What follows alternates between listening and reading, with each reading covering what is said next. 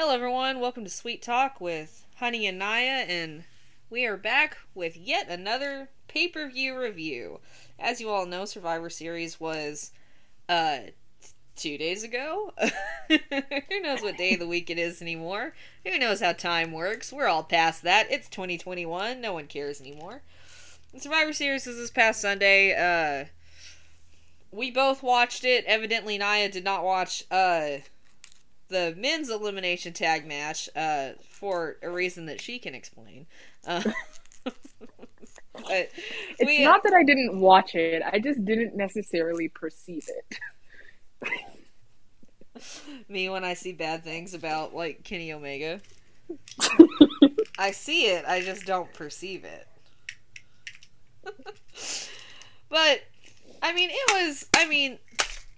it started off, I know you didn't watch it, but I watched the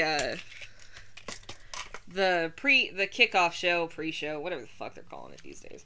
The kickoff show match was Damian Priest versus Shinsuke Nakamura, and I do think it was a little baffling to put this on the pre-show, but I would agree. I think they might be trying to get to a point where they're putting really good matches on the pre-show so people watch. And this was a pretty excellent match. Like, Damian and Shinsuke have really, really good chemistry in the ring. And I think their styles really click together really well because there's a lot of, like, submission transitions. There's a lot of, Damian doing big man stuff. But, he's not, like, he doesn't do, like, big man stuff like Keith Lee did. Or like Brock Lesnar does. Or Braun Strowman or any of those guys. He does, like, a really nice mix of, like, big man stuff and, let's say, mid-sized guy things. But it was a really good match. It had, I'll say, a stupid ending. It was SmackDown's only other win of the night, and it was by disqualification. So that was a little disappointing. Especially because there were so many just, like, beautiful spots leading up to the stupid-ass finish. Like, there were multiple near falls. There were near taps, which was really nice to see if you're like me and you really love submission wrestling. But, it was a really, really nice, it was just one of those times where there's a really nice match, but they can't figure out how to finish it, so they go with the DQ. It was funny. Like, there were funny parts of it, too. Like, Shinsuke doing the bow and arrow thing, like, shooting an arrow, pantomiming it at Damian. Rick was playing, guitar on and off throughout the match to distract Damian, which I thought was really funny. I thought that really worked, for the situation and the characters. And it ended with Damian going out and breaking Rick's guitar and then attacking him with it and then attacking Shinsuke with it when Shinsuke came out to help his friend. So, it's like, I'm almost more disappointed that, like, SmackDown's only other win came from a DQ more than anything. Like, because I really, really, really hate sweeps at Survivor Series. I'll preface this entire thing with, I hate when they do a whole brand sweeps except for, like, one match. I think it's stupid. I think it defeats the point. I think it makes things less interesting. That's just me. Some people If I probably can love it. interject there, Yes? if I can interject there, I'll say that it makes it almost worse considering that has been the case literally the past 4 or 5 years. It Yeah. has, like, we're going on, like, year 3 or 4 of them doing a clean sweep for Raw or a near clean sweep for Raw. And it's just very old, it's very repetitive, and I think that makes it even worse when you have a show format. And I'm not one of the people who thinks that they necessarily need to change much about the format of Survivor Series, because I think it's okay to have a pay-per-view that's kind of gimmicky and just like whatever. It's the last pay-per-view of the year, at least for this year. Um, but that is the one thing I feel like when you already have a pay-per-view that's kind of the same thing every year, maybe don't make the one thing you can get creative with the also another thing that you're just gonna do the same every single year. You know what Mm-hmm. I mean? And like, I will say, well, last year actually, last year's Survivor Series was the first one in a long time that I remember being like, this kind of sucks. You know, like that I was agree. it was one of the only times where I was like, because wasn't that the one? It obviously had the Drew and Roman match that I am infamously not a huge fan of. It had um, It was wasn't the that the one SmackDown Survivors. I with think Lana? the yeah, with Lana. I feel like that was a big downfall for the pay-per-view, Mm-hmm. or at least the overall like reaction to the pay-per-view. That was a big downfall But the for it. men's one sucked too, cause like wasn't it Yeah. a like complete like no one from Raw got eliminated? Yeah, it was something like that. It was like if I remember correctly. I remember the mid card title match being okay and the tag team. I don't remember exactly what they were, but I remember being like, yeah, okay. I don't remember them at all. I Hold on, I'm honestly gonna couldn't look even it tell up you. because everybody knows I me. I want to like to fact check. say it was New Day versus the Street Profits, if I'm I not mistaken, because they had just the draft had been not long before, so they just traded the titles, and they had like a fun competitive kind of little thing. yeah. I don't remember who the mid card was. It had to have been Big E or Sami Zayn. Uh, Bobby Lashley and Sami Zayn. Bobby Lash. Yeah, And yes, it was the Street Profits and the New Day. Yeah. yeah, that's what I Um. said. Uh. So yeah, I remember the Street Profits and New Day match was way too short because it said it was only 7 minutes. So like I Hmm. do like I'm pretty sure I do remember being like, why did that not last longer? But it was also the one with Sasha Banks and Asuka. That if anything saved the night, it was that. Yeah, it was Because I that remember match. Sasha Banks and Asuka and being like, why did this not main event? Because I was just like, this is so good. But yeah, because the men's match sucked. It was boring. It was stupid. The I like I wouldn't say it said, was well. We don't need to get into it, but but I think it was too long. But yeah, um the women's match was stupid. I mean, like, yeah, and then there was again the Roman and Drew match that I can't get into. yeah. But that's just me. Um, but yeah, so last year again was just about the only time in recent history that I remember because I loved 2019. I went fucking crazy for Survivor Series 20 when they did NXT. I was like, oh fuck yeah, inject this into Yeah, my because veins, make this my that was the bones. first. That was the first time it kind of felt different in a really long time. And it Um, like the match. Part of the thing that I think helped was that they didn't do the big champions versus each other. You know what I mean? Like they didn't do. Who was it? Was it Adam? It was. oh yeah, they didn't put Adam in the match because they did It was Bray 2019. Yeah, it was Bray. and was it the Miz or was it Daniel? I think it was. Was it Daniel? It had to been. Shit, hold on. It had to been Brock because Kofi had just dropped the title to Well, him. no. Brock faced Rey Mysterio. That's what I'm saying. So, I'm trying to figure out who the other one was. Because okay. Adam faced Pete Dunne in an excellent match. If you haven't seen Adam Cole versus Pete Dunne at Survivor Series 2019, do it. I forgot that match happened. Then so who Hold, was let it? me. I'm looking it up. Do, and then it had the the main event that could have been good.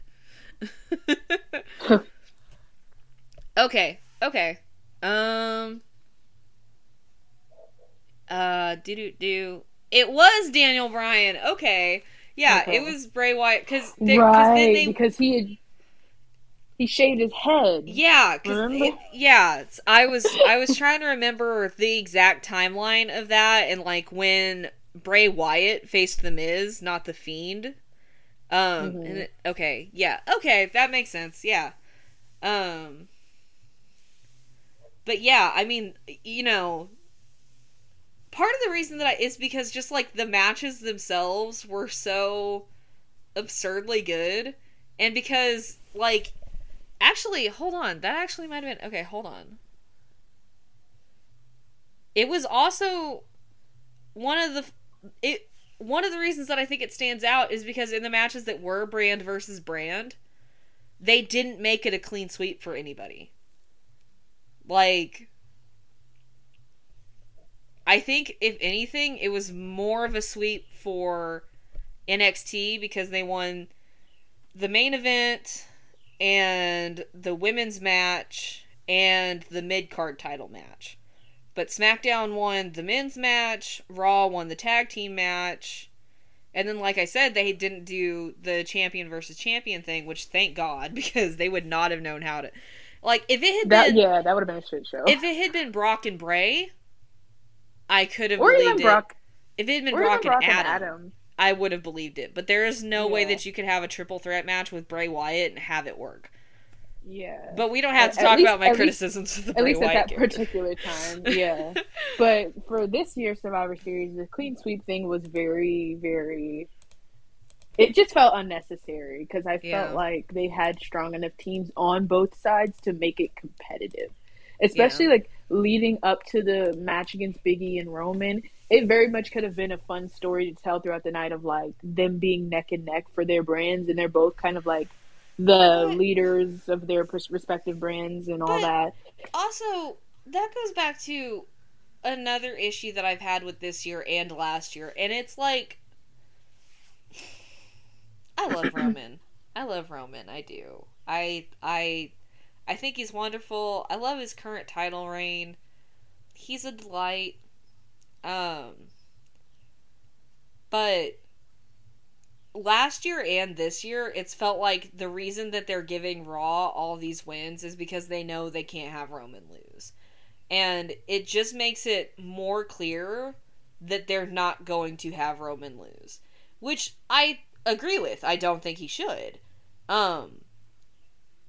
But it would give you a sense of unease if all of a sudden SmackDown's winning like half of the Survivor Series matches this year, and then you're like, oh shit, does that mean that Big E's actually going to get that last win for Raw? Like, it almost would have been more compelling to be a sweep for SmackDown. Yeah. And then have it end with Roman winning, because then it would be like, oh shit, you know, the landscape has changed. But that's just a wider issue that I've had, because that's what I thought last year, and it's what I thought this year, and it's one of the reasons why I almost wish they hadn't main evented, because I'm just like, it just takes a lot of the tension out. But and honestly, I feel like the main reason why they even ended up main eventing at all was because they were still trying to troll everybody about The Rock. And I knew they knew if they'd put that match on first or put it on in the middle of the card or something and let Charlotte and Becky main event, then we kind of would have all caught on that The Rock wasn't coming. So they were because Vince wanted to troll everybody so bad, they didn't really have a choice but to put, which I gotta kind of respect Vince for, because I think that's hilarious. He is the king of all trolls. No one can outdo that man. Like, that was some top-notch trolling. And it's extra funny to me because you can't even really blame him, because they never said that The Rock was coming. We just all assumed that he was. Dwayne never said he was coming. They never said he was coming. They did not imply. They did not imply it. Everyone inferred. There is a difference. Everyone inferred. That was a conclusion that collectively everybody as a community jumped to, and then they got mad at both parties for not following through on something that they never ever said or even implied was going to actually happen. You know, and so of course, if I'm Vince McMahon, then of course I'm going to jump on that bandwagon, because one, it's going to make you guys watch my show. Because a lot of people were like, the only reason why I'm watching is in case The Rock shows up. Mm-hmm. And then two, it got the show trending. Wrestling in the meantime. Exactly. So one is going to make you all watch my show and watch the whole thing, like from beginning to end. And then two, it's funny. And I'm sure Vince just got a great laugh out of that. So yeah, congrats to him. And he got a bag from advertising the movie. I'm sure they got paid a sponsorship because of that. The rumors and whatnot coming out were that they actually did a couple months ago think that The Rock would be available, but he ended up not being, but they still had the contractual obligation to promote the promote the movie. movie. Which, I mean, fine. They got paid to... Yeah. They got Exactly. paid. I was actually going to finish up my review of the kickoff match with... It's like... This is a... And, like, I get why they did this. Because they're clearly trying to push... Damian Priest is more of a heel than he's been. Which is fine. I think he can be a heel or face, and he'll be fine. He'll be able to pull it off. But there are just so many better ways to do it than with a stupid disqualification thing. And it's just... It just, like, it kind of takes away from his heel character if he does that instead of... Because, like, when Charlotte won by disqualification or Charlotte lost by disqualification against Ronda, in a moment that made me very, very happy, it made sense. And it pushed the Charlotte Flair character in the direction that she needed to be. And it also made sense for her character because sometimes Charlotte loses it, and goes a little crazy. But, like, I just feel like we haven't seen that from Damian before, and it was just, it was lazy. I hate to use that word, but... I think for me, where because I haven't really kept up as much with Damian's parts of Raw, I'm gonna be honest, but from what I've seen of it, it doesn't really seem to come from somewhere. Like, I think that's the aspect of the story that they're missing with Damian. Mm-hmm. Is like we see him like going more and more and more heel, but like why? He can't pull the "I've been held down" card. He's literally the champion. He's kind of been getting those opportunities since he walked into Raw. He's got to tag team with Bad Bunny at WrestleMania and all these things. So they can't pull that card. Since he walked into NXT, he's like one of the few who can say he's kind of had a pretty good and clear path to where he's gone now. So it can't be that. Nobody's really screwed him over. Nobody's really done anything to him in particular. So why is he turning heel all of a sudden? Like, is he just heel because Bad Bunny left him? Like, yeah, like there's no real story or anything behind. There's no motivation in particular. So it's kind of. There's no motivation. So there's nothing clicking with it. And so then for him to just do that in the middle of the match and be like, fuck it, I'm going to get DQ'd now, it just doesn't necessarily make sense. So then it makes the ending of the match even more pointless. And just like, that was kind of an issue I had with a lot of this year's Survivor Series, was I feel like they were trying to protect so many people that like barely, like people didn't get pinned. And especially in the actual Survivor Series matches, which I guess we'll talk about when we get to that. But, like, that was an overall thing that I noticed throughout the whole show that I kind of was like, that's a little bit annoying. Because it was just like, if you don't want people to get pinned, then don't put them in a match with each other. You know what I mean? Put somebody in the match who you want to take a pin. You can do this in a way that makes sense. Because in one of my all-time favorite Survivor Series matches from back in the day, I'm going to sound super old here. I want to clarify, I did not watch this as it was happening. I'm not that old. But I went back and watched it because of my everlasting love for Scott Hall. It was the Teamsters versus the Bad Guys, which are terrible team names. But it was like the Bad Guys, which hilariously were the faces. They were the good guys. But they were the bad guys because Razor was on it. And it was the Teamsters led by Shawn Michaels and Kevin Nash. And so they had a lot of like really strong names in this match. And they didn't really, you could tell that they didn't really like want Kevin to get pinned. They didn't want Shawn to get pinned. So what they did was they had it come down to, they had Kevin Nash eliminate pretty much everybody except for Scott Hall. And they were getting ready to eliminate him. Him and Shawn were double teaming Scott. I know how that sounds. You can't prove it didn't happen. and the double team went wrong. I think Kevin got eliminated, and then Kevin went crazy, turned on Shawn, and all of the rest of the team ran out trying to separate them, trying to get them to come back to the ring to finish the match, and they all got counted out. And Scott Hall was just sitting in the ring, and he just shrugged at the camera, and he was like, that's what happens. Like, you can do it in a way that's funny and makes sense with everyone and is entertaining, and you still get a good match before that actually does pretty much protect people. But you can't really do that with every match. You know what I mean? Yeah. Like, you can't do that like, so all often. Matches on the card. Yeah. Yeah. And I feel like that's been a theme in WWE the past couple weeks. I don't know if we talked about the Charlotte and Bianca match while it was happening. And then they had Sasha and Bianca versus Charlotte and Becky like a week before that. I don't know if I said this while we were recording, but I don't think I remember saying that then. I think maybe we had talked about it off recording, or maybe I said it to someone else completely. But I remember saying then, like, I don't understand why they booked this match in the first place when they clearly didn't want anybody in the match to take a pin. And so it just made the whole match seem kind of stupid and pointless. But yeah, that's kind of one of my only really big critiques of the overall pay-per-view. And like, I guess that feeds into the Damian and Shinsuke match as well. And in the realm of Damian and Shinsuke, it's frustrating because Shinsuke getting pinned or losing clean would not have hurt Shinsuke. Right. Even Shinsuke getting like a surprise roll up on Priest would not have hurt Damian.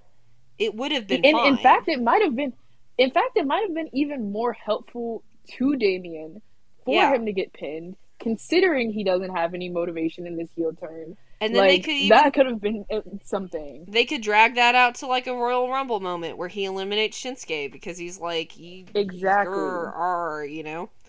So yeah, and then they could have done the attacking Boog spot after the match was over. Like, okay, roll up. Now I'm gonna fuck you up, kind of thing. But it was just, like I said, it was a very, very good match. If you can find it, you should watch it because it was genuinely good wrestling. It just had a stupid finish, which happens sometimes. I mean, it's not the worst. Like, it didn't make me so mad that I was like, I'm not even gonna watch the pay-per-view. I was like, that was kind of dumb. But it was a good match. It was, like I said, I really enjoy Rick Boogs and his guitar playing as a distraction. I thought that was funny. So, I mean, it was a good match, you know? It was two very good wrestlers that just had a wonky finish. And sometimes wonky finishes happen. And now we are on to the main card, which we opened the show with Charlotte and Becky. I'm assuming you want me to take the reins on this one. So I'll go ahead and take the reins. I will try to not be mean a lot to Miss Lynch. If you've kept up with this podcast at all, you probably know that neither of us are necessarily big fans of Becky, but that's one way to phrase it. I can give credit where credit is due. I cannot. However, I will. So yeah, that's where we differ. So for this match, I'll say I think this is their best match they've had so far. I'm of the belief that Charlotte and Becky's matches together are. Oh gosh, sorry guys. Sorry, just 1 second. We're gonna pause for just. All right, we're back, everybody. Okay. Sorry, minor technical issue. Continue. Grand. So yeah, I don't think that their matches have ever been particularly spectacular against each other. But this match I really, really enjoyed because I love wrestling that is very aggressive. Like, I like when people look like they're beating the shit out of each other. Like, I enjoy that a lot because I just think that's when wrestling looks at its best. However, with all the controversy going into this match, I think that more than ever, this match confirmed to me that I think all of it was a big work. I kind of said that from the beginning, that they were taking something that was clearly just a little bit awkward and maybe mistimed, and they turned it into something bigger. Whatever rumors and stuff that the dirt sheets ran with, they just ran with it as They well Tito and because Candy, all it's motherfuckers. yeah, because it's so like and it's so funny because wrestling fans think everything is a work, but when it comes to stuff like this where they're clearly getting worked, they don't believe it. Because wrestling fans always think that they're smarter than the people doing this, and it's kind of funny to me. But like, this was an instance where from the beginning, I was like, yeah, this is definitely a work. They're just taking advantage of the dirt sheets being easy and being wanting drama. And I don't blame them for it because that kind of thing makes people tune in. This was one of the more talked about matches going into the pay per view that people were excited about. I wasn't because I stand firm in my belief that I really did not need to see Charlotte and Becky wrestle ever again, really. Um, First of all, they come out in coordinated gear, which has been confirmed by their stylist that this was on purpose. Now, if you want to go with the story that they hate each other, then maybe you can say King Troy is a saint, which he is, and maybe he's trying to make amends between these two former friends, and trying to be the amazing person that he is. Or if you're like me and you believe that this is all one big work, they clearly did this because who coordinates outfits with somebody that they genuinely do not like. Like, come on, I'm sorry. If I have beef with you, we're not going to wear matching outfits. We're not going to put on a couple's costumes to fight each other. You know what I mean? And then they just were so like super aggressive with each other to the point where I was like, yeah, like this is how you fight your own friend.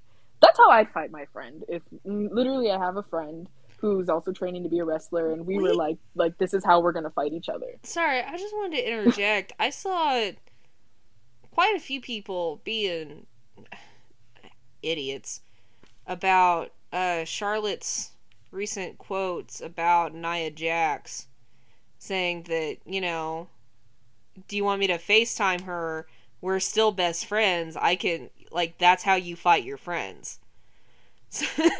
In reference to the shoot fight that happened, Yeah. which I do think was an actual.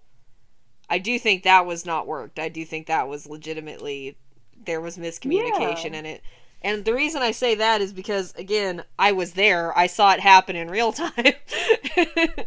And I was fairly close to it. So, like, you could see what was going on. But even then, I mean, I do think, I'll go ahead and give my thoughts on the match.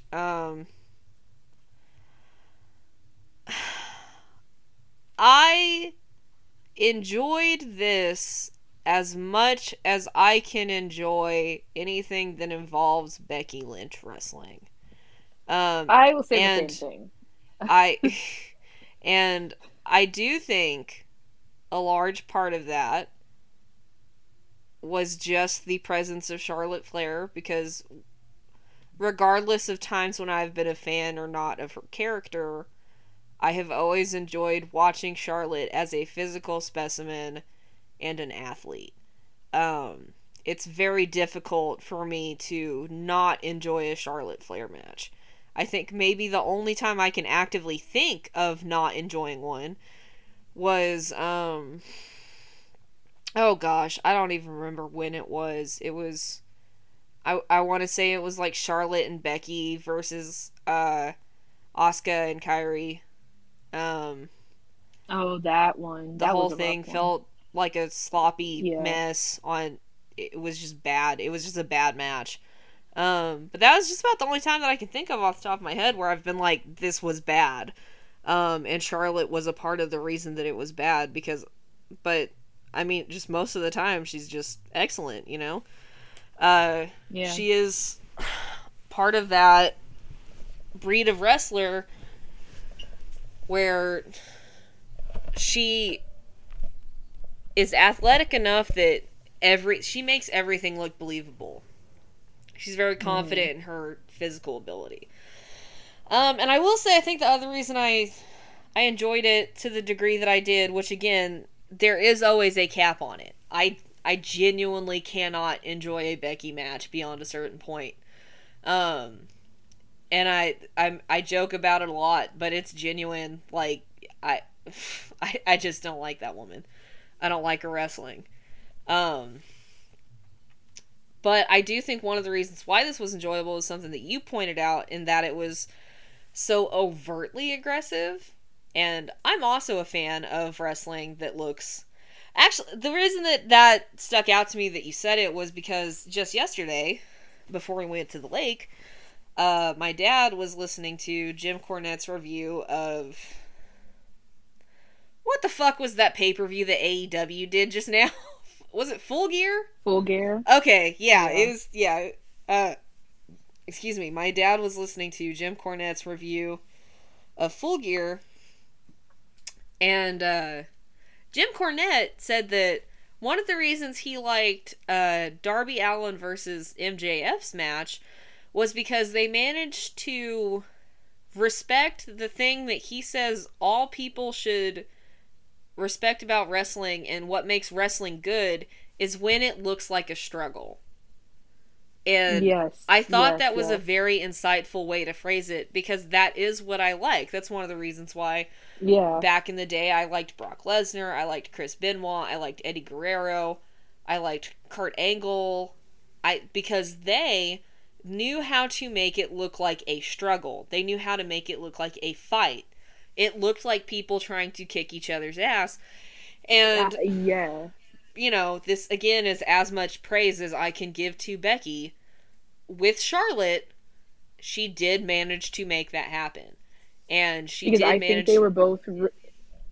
think they were both committed to continuing to tell that story. That they, like, oh, we really don't like each other kind of thing. I will say, because I again, I'm trying to not be ridiculously mean. It's difficult, but because something about Miss Lynch also just brings out a nasty side of me. I don't know what it is, but I think if it had been anyone else with Becky, it would not have worked. If they had tried to tell this with, like, Becky and Ronda, it would not have worked. If they had tried to tell this with... Like, it worked with Charlotte and Ronda, because almost the same thing happened in Charlotte and Ronda's match way back at Survivor Series 2018, is that it looked like a struggle. And Charlotte could pull that off with Ronda. It's one of those things where, again, I'm trying to not be overtly mean, but I think that this was something that came together well with these two. And I do agree that this, I think, is the best match we could have gotten out of them, and I think it is the best match we have gotten out of them together so far. And that is all I will say. I will not make comments on anyone's gear. I will not say anything about any of that. I will keep it to that fairly positive review of the match. And again, actually, like, I know we talked about the DQ finish in the kickoff show. I actually don't really mind that. I mean, obviously I mind because I hate it and think she should have lost, but I don't mind that Becky won by holding the ropes. In part agree. Because Charlotte had tried to do that, and you know, then Becky did it. And it makes sense for the character that Becky is now. So I actually didn't mind that. It made more sense for the story, and as you'll note, that was our issue with Damien's story, is because there was no reason for him to do that. But there was a reason for Becky to do this. So that finish. The only reason that it bothers me is because I think she should have lost. I'm in the same boat. It annoyed me from a kayfabe standpoint, not from a genuine standpoint of like, I wanted Charlotte to win, so exactly. I was annoyed that Becky won. But I'm not genuinely mad at how the match finished, because I think it made sense. And also I'm waiting on somebody. Hopefully Liv Morgan does it. I'm surprised she hasn't. Maybe I should send her a message or something. But nobody's pointed out that Becky has won every match since she's been back that way. Somebody needs to say that in a promo. How are you big time Bex and you are better than everyone and blah blah blah, and you had to cheat in every match you've had since you've been back, and the only one you didn't cheat in, you lost. Somebody really needs to point that out. Yeah, I mean it I mean that's the reason why it didn't bother me, because they've been telling the story that Becky has to cheat in Yeah. every match, so it makes sense, and Take the easy way out. yeah. So yeah, that one didn't bother me. It So was, like, yeah. and like I said, it was as good of a match I think those two can have. I well and truly hope we never see them in a singles match together again. Like, again, and it's not even because like the matches. I wouldn't say that their matches together are bad. I just think that they're very overrated. And I don't need. I think I've had enough of seeing them wrestle. It's like the same thing to me. The same way people feel about like Roman and Baron Corbin after those two were like married to each other in wrestling for like so long, for like a good couple months span. And also Roman and Drew, at least for me, where they wrestled each other for like a 6 month span. I'm just like, I've seen this match 20,000 times. He also I don't need wrestled to see it again. Shane McMahon. Let's be fair. There was a lot of Shane McMahon in that feud. Yeah, and I don't need to see Roman feud with Shane McMahon either. Sorry, just real quick. For just a hot minute last night, I thought Shane McMahon was going to be the one that stole the egg. Like, we were going to get to the end of the night, and it was going to cut to, like, Shane McMahon driving off with the egg. Like, I would have been so down for that. Shane McMahon, come back. I miss you, you funny motherfucker. Sorry, that was just a real quick interjection, because it's like, I genuinely thought. I quite like Shane McMahon, actually, but yeah. Yeah, I think that's pretty much all my thoughts. I really like both their gear. Shout out to King Troy, as always. He's a doll. I liked Becky's Charlotte's gear. Charlotte's gear was really, nice. Really cute. They did Agatha Christie and WandaVision. Not WandaVision, but Wanda. And I think it was cute. And again, couple's costume, so how much beef could there possibly be? And then Becky had that I didn't watch the whole promo because I don't like to listen to Becky Lynch speak. But she was like doing a promo after the match where she was like crying and sobbing her eyes out because like we've been through so much together and all that. And I'm like, girl, wipe your tears. Girl, can I also just say, actually, can I just give a real life lesson real quick? Because I was thinking about it last night when I was cutting imaginary promos in my head, as we all do. Don't lie. If you're a wrestling fan, you've done it at least once.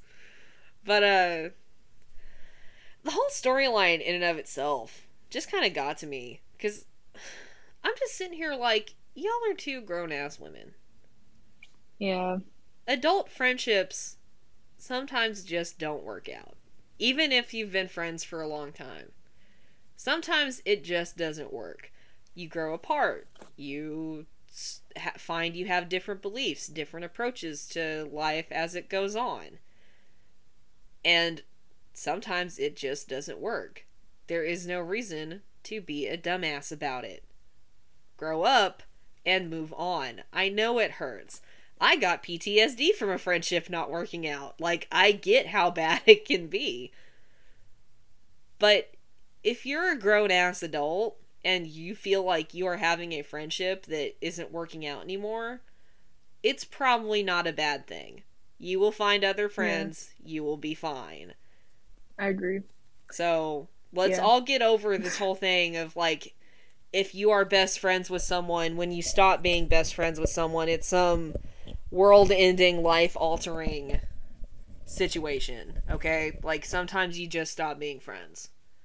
Or you grow apart, or whatever happens. And if you really like, at least I think one of the reasons why this storyline still didn't really sell me on the match, aside from me obviously thinking that it wasn't as serious as people were, like it wasn't as genuine of a beef as people were trying to sell it out to be. But part of it too was because like, maybe I'm just nosy, but neither of them were really saying why they weren't friends anymore. They kind of like alluded to it being like a thing of like Charlotte not wanting Becky to be bigger than her and Becky feeling like Charlotte wasn't okay with her outshining her and all that, maybe like a jealousy thing. But besides that, neither of them really ever said why they weren't friends anymore. So to me, it was like, what's the problem? You know what I mean? Which just brings me to two more points. First off, number one, why shouldn't Charlotte want that? Right. Even as a person, as Ashley. That is her real name, right? I'm not fucking up. Yeah. Even as Ashley, she should want to be the most successful. She should want to be the biggest star. That is the entire point. Second, okay, I'm jealous of tons of my friends. I'm jealous of Nia. For many things. I'm jealous. I'm envious. That's not bad. That doesn't mean that you have to destroy your friendships. So that's another, like, right. I cannot believe, like, two grown-ass people are going to be acting like that. Because I'm jealous of all my friends. I mean, her own husband even said, like, yeah, like, even he said, obviously, I'm really proud of her and happy for her, but I wanted to main event WrestleMania that year. So yeah, of course, I was a little hurt and jealous that she did it instead of me. Like, it's very normal, especially when you work in the profession that they work in, for things like that to kind of rise in you. It doesn't necessarily mean you have to sabotage each other or like throw everything away because of it. Like, you can exist in those feelings in a healthy way. Mm-hmm. So yeah, but that's obviously, again, like, all speculation because we don't really know why their friendship ended. No, like, but you know, it was a good opportunity for some, like I said, real life lessons out of that, because there are certain things that people need to, you know, get through their heads, and exactly a lot of it is present in this absolutely worked storyline. Because, like, I agree with you, they can't Tito'd this. Like, they were like, how can we take this little bit of tension that we have in the real world and then blow it up for the media? And that's all exactly. it was. Okay, so the next one... I think it was the Battle Royal? I don't know. It was... Where was the Battle Royal? It was the men's match, and then the Battle Royal was after that. So it was a lot of men in and around the ring. 2 matches in a row. It's easy to get that messed up. So this was the match that I didn't really get to watch. So Seth Rollins Seth Rollins is always very, like, his gear, when he does go outside the box with his gear, he usually has like something very interesting behind it.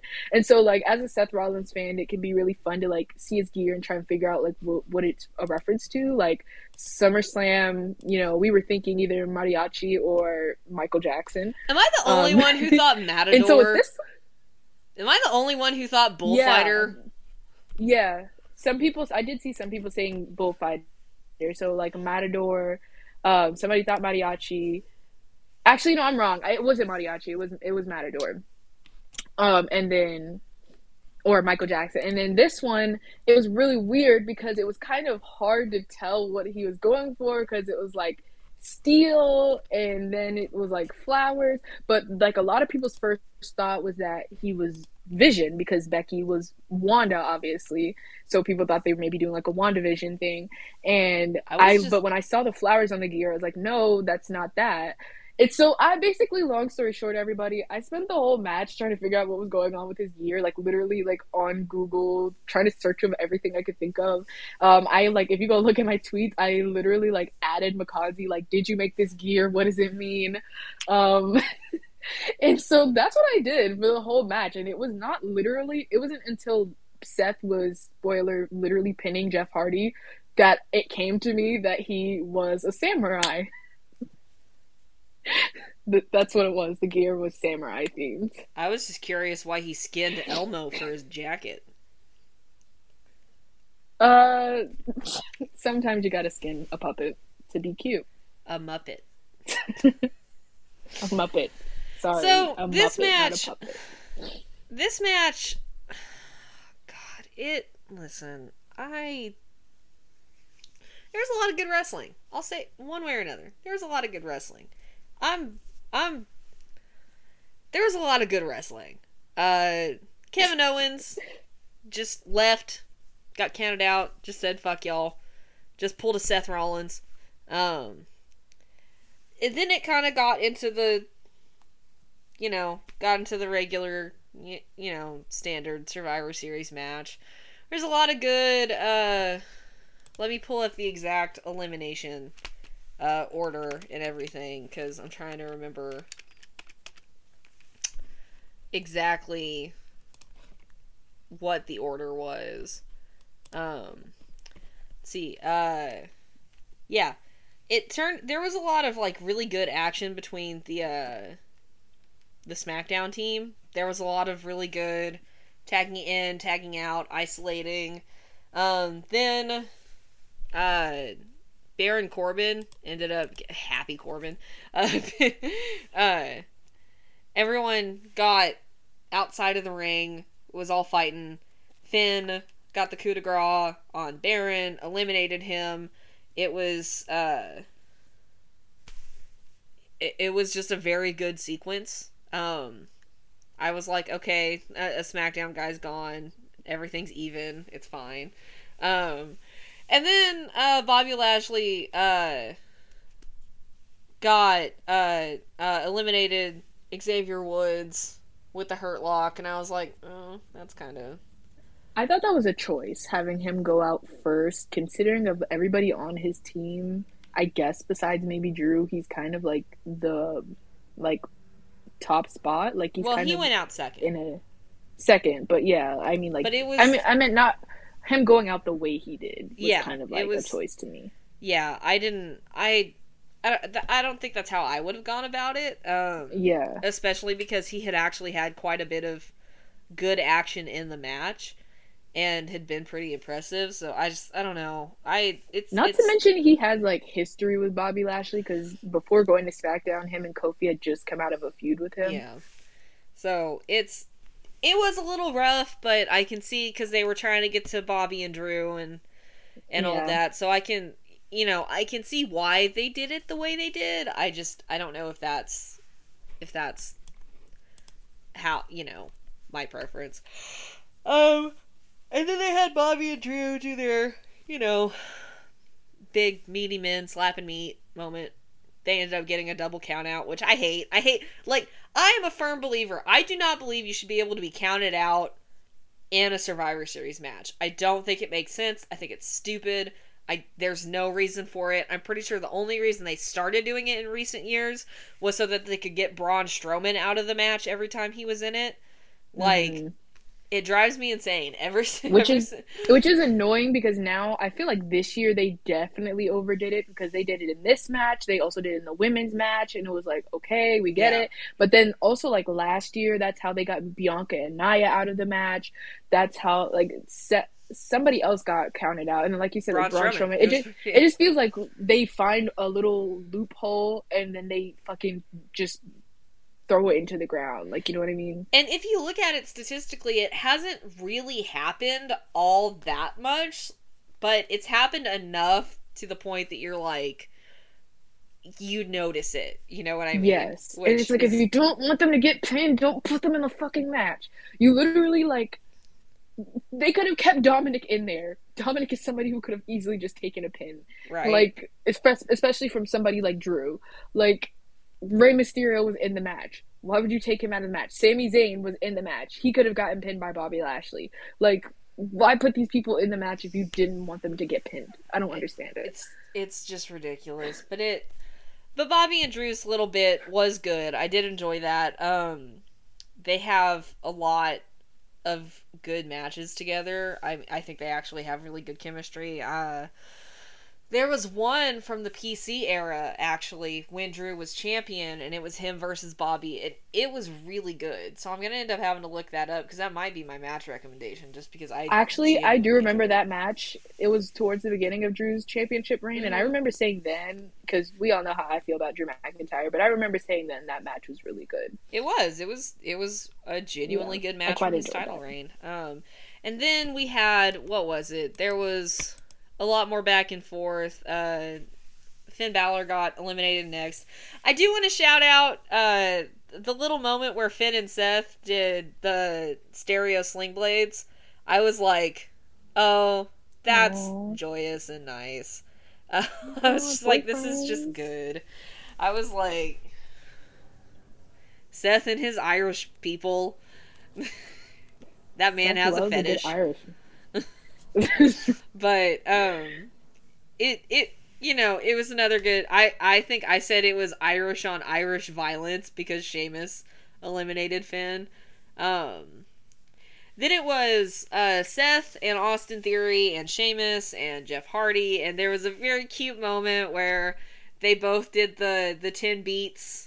So it was Jeff and Sheamus doing it together. It was very cute. I do recall seeing that, and that one kind of made me pop a little bit because, like, for me, not to give away my age, but like for me, Jeff Hardy and Sheamus are both wrestlers I kind of grew up on. Like, they remind me a lot of my childhood in watching wrestling. So that was like a cute little moment where I was like, oh my god, I feel like I'm 8 again. Which says something to the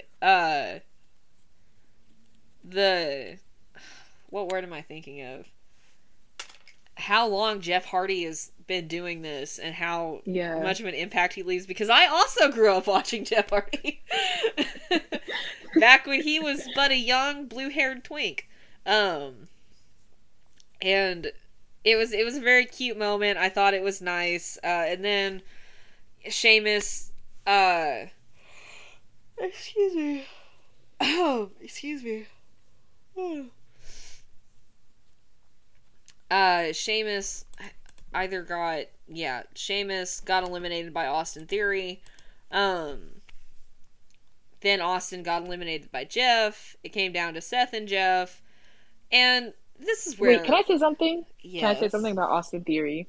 Oh, so, hopefully I don't get in trouble for this, but I just want to say, like, this is a moment from that, and then from last night on Raw, him being in the main event against Big E. I think this is kind of clear that he's somebody that they quite like, and they meaning the powers that be.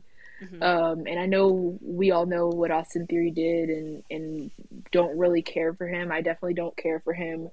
But we're going to have to get past this whole being surprised thing that he is being given these opportunities, because he is unfortunately very talented.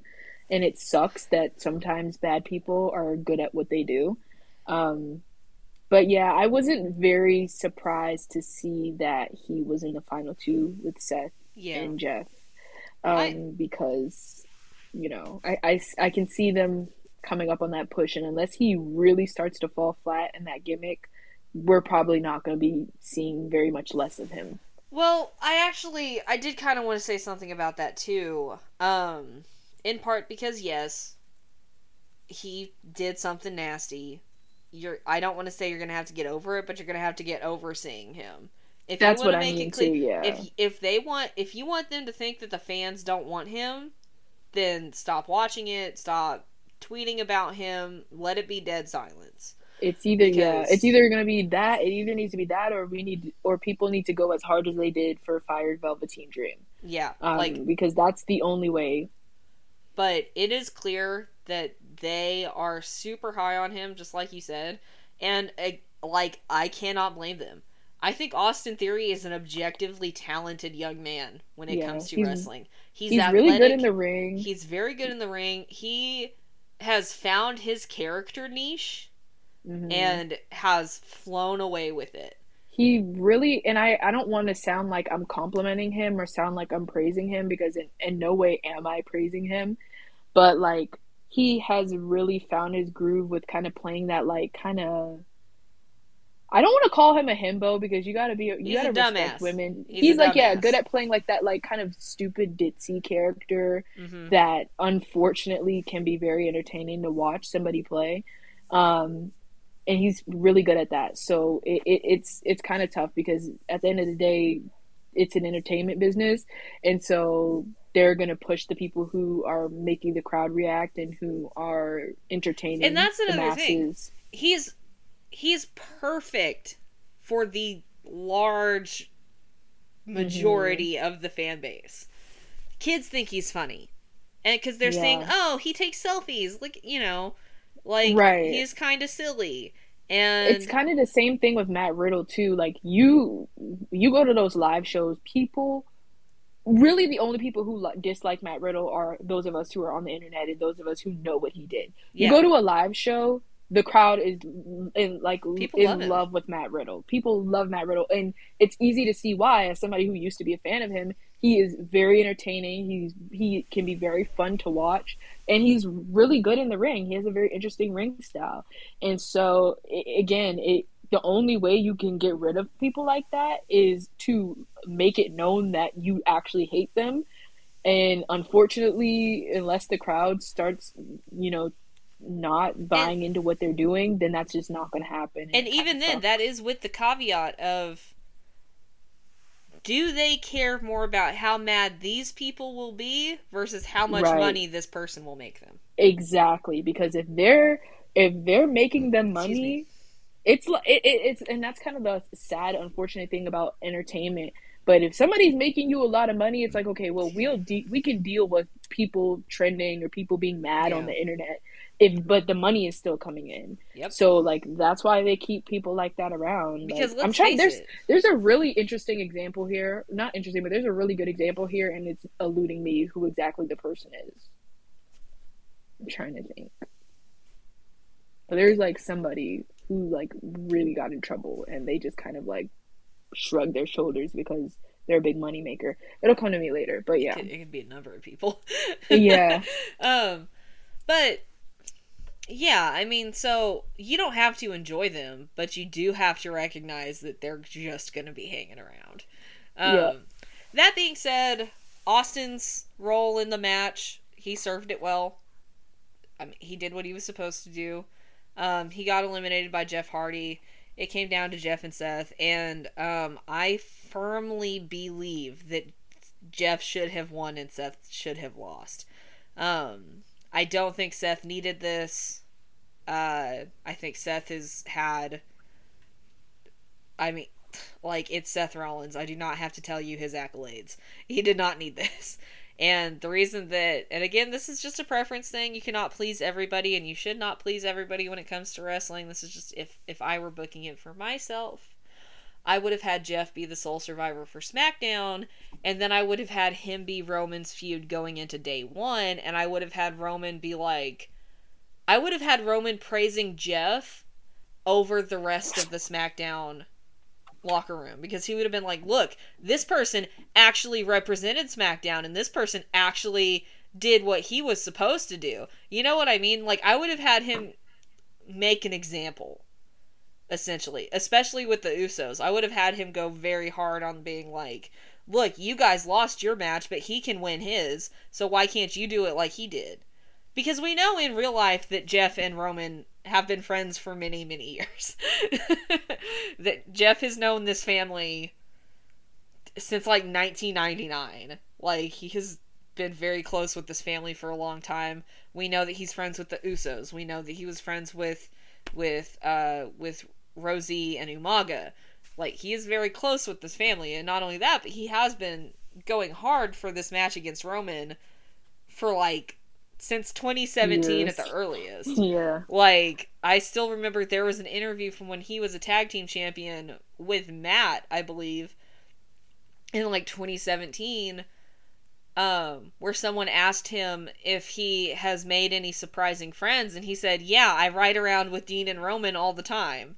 So, like, he has been friends with Roman in particular, and he has been wanting to. He is so badly wants a match with Roman Reigns, and I'm just like, can He they just said just it again give recently. it to him? Like, Yeah. and so I would have used this as an opportunity to have Jeff be the sole survivor, win, you know, this big important match for SmackDown, and then have Roman use him as an example of what he thinks like the Usos and the rest of the SmackDown locker room should do. And because I can't really imagine them having like a feud because I just don't think that will be believable, I guess, because we know how close Jeff is with this family, and how close he is with Roman. So I just, in my head, it would have been more of a, Roman is absolutely underestimating Jeff and thinks that he could beat him easily, but he's like, you know what, because Jeff did this, I'm gonna give him a title match. And then Yeah, like kind have of throwing that, him a bone almost. yes, and then have it be an actual, like, oh shit, I have to take this seriously thing. So that's just what I would have done, because that is what makes sense in my head. Because what does Seth winning, what does that do for anyone? So personally, I'm on the opposite. Not I that know you would be. Yeah, so it's not that I think that Seth should have won. I'm just okay with it. I would have also Seth been Otaku. super. But also, I would have been super okay with Jeff winning too. I think it was one of those things where I think they came down to two really awesome people, and I would have been fine with either of them being the sole survivor. But Seth obviously has this thing coming up with Big E, and Seth is one of those interesting people because he's kind of in that sweet spot of like he's always credible. So you can, which is why he didn't need this even after. Right, which is why I somewhat agree with you. That's why I don't disagree with you that he didn't need to win. I'm not arguing that he did need to, but he does have a title match coming up whenever. He is the only person in the match who is currently like in the WWE Championship scene right now, and so it that's makes not true. Sense to me why he was the sole survivor. I do want to just make a quick correction. Kevin Owens has also been featured heavily in the title scene, so I just wanted. Well, yeah, Kevin Owens also. Yeah, I just wanted to. Yeah, I just wanted to clarify out that. Of the match. So, yeah, so he's not the only person, but by that point, because Kevin eliminated himself, Seth was the only person.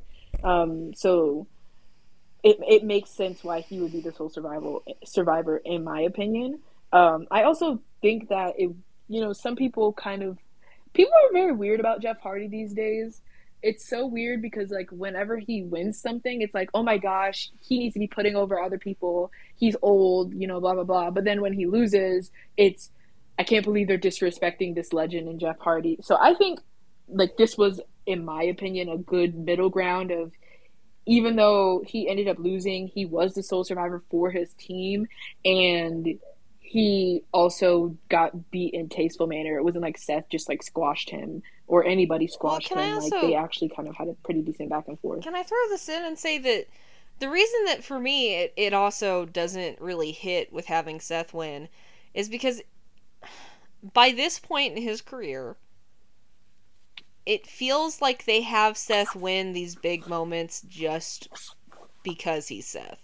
Like, it doesn't, like, that's what I mean when I say that I feel like there isn't any point to it. It's like, it's just that he is Seth Rollins, you know what I mean? I don't know if I can agree with that, because one, he's, like, the people he's in the match with, like, he's in a match with Bobby Lashley, Drew McIntyre, who they are seemingly, I don't know if they're just waiting for the right time to go with him and Roman, or if they just don't know what they want to do with him right now. I think that's probably going to be like mid 2020. If Roman keeps the title past WrestleMania, I think that's going to be like their mid 2022, maybe late 2022. Well, whenever it happens, it seems as though like right now he's kind of like in this place of, they want to keep him being a big deal, but they don't really know what to do with him necessarily. Wait, just Drew or Seth? So, Drew. Okay, sorry. And so there, I got my. It is just Seth's Pokemon evolution, so like I get them mixed up sometimes. Yeah, but my point being, like, I feel like there's plenty of people in the match they could have gone with, and like, I don't know. I just think that like, I'm fine with Seth winning. I'm fine with him getting this because he's got a WWE Championship match coming up. He's lost every feud he's been in since last year. 1 second.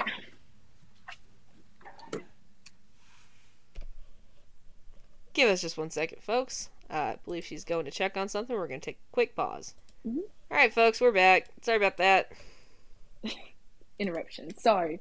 But yeah, I feel like Seth has lost all his feuds he's been in for like the past year. He's kind of been doing really good work, but he also hasn't really he hasn't been in the title scene very much. He hasn't really like done anything of that caliber. So I feel like it's fine. Like I get the perspective that, it's Seth, so they probably just went with Seth because it's Seth, but I also feel like, of everybody, he's the only, like, I guess besides Kevin Owens, he's kind of the only person in the match who's really, really doing anything. So to me, it just made Well, more sense to go with him. do you see why Of that anybody. also? But can you see, like, from my perspective of being like, that's a good reason for him not to win the match? Because then, if he's already present in the title scene, why does he need this? Why does he need to be more present? Why couldn't they use this as an opportunity, Momentum? even to like push, like, let's say, who the fuck was on Team Raw, to push even Austin? Because, like we said, they're high on Austin, so why wouldn't it have made equal sense for them to be like, well, we clearly want to push this young man, so why not have him be the sole survivor? Do you see what I mean? I mean, yeah, Like, but I get that. But I we're think about like to have another Seth Rollins it. episode just because of this. I think It's turning like, into Seth to me, Rollins part like 2. it's just more immediate use for Seth because like they're not necessarily doing anything with Drew, they're not necessarily doing anything really with Bobby, they're only kind of doing something with Austin. Then like what's the point? Like I feel like unless there is a direct plan to do something with it, then why not just go with Seth? Because he actually is going in the direction of using that momentum and using that win, and you know, like I also fully didn't expect Seth to be the sole survivor. I genuinely thought he would be like eliminated because he did nobody on the team liked him. Like he's literally on the team with everyone he's feuded with so far. And so it's kind of, I didn't think that. In fact, what happened to Sasha, I was expecting that to happen to Seth. Um, but yeah, I mean, like I said, I don't disagree that it would have been good for Jeff to win. I also don't disagree that it would have been fine if anybody else had won instead. I just can't say that I'm really bothered or think that there's really much of an issue with Seth winning. I mean, it's gonna be one of those agree to disagree Agree things to disagree. because I just don't think Seth needs to be in that space. At this point in time, I don't think I'm ever really going to agree that Seth needs to be super deep into a title picture. At least, not the WWE title or the Universal title. I think I'm just I a little overexposed to for the him in that realm. And that's that's going to be different from person to person. Some people are always going to want Seth in the title scene.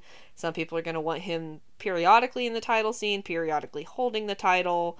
That's fine. It's one of those things that, again, it's completely specific to every person.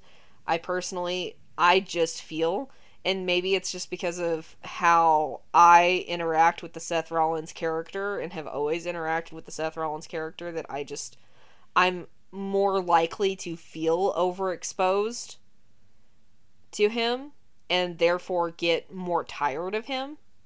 But some people are not going to have that experience. And again, like as a Seth fan, I'm not one of those Seth. I'm not a fan of anybody in a way that I think they need to win everything all the time. I can be realistic and say that I think that Seth has hit that sweet spot where he really doesn't necessarily need. We've seen it over the course of this year. Seth doesn't need to be in the title scene to be doing good work. I think this is some of the most praise that Seth has gotten in a really long time, and none of it has involved a title. I still want. I am cool with him being in the title scene right now because I think that there's not really many other people on Raw right now who are necessarily ready for that spot. And that's also why I don't think that Seth is going to win the WWE Championship. I know why people are nervous about that, but Big E is also like super incredible, and he's getting these huge opportunities and this huge exposure that I think that it would be kind of crazy to take that off of him and give the title to Seth. I mean, is for wrestling fans really good, but like as far as like the other stuff that they've got Big E doing as the champion, I don't really see Seth doing that right now. Yeah. They have surprised us in the past. Yeah. I get the fear because it is Seth. So like if anybody they're going to just randomly give a title to, it would be Seth. But let's not get into my problems with that. Happening. But I have trouble envisioning Big E losing the title until at least the Rumble. I could maybe see a title change there. Maybe. But in my perception of the WWE as it is now, it makes sense to keep the two big titles on who they are on until at least WrestleMania.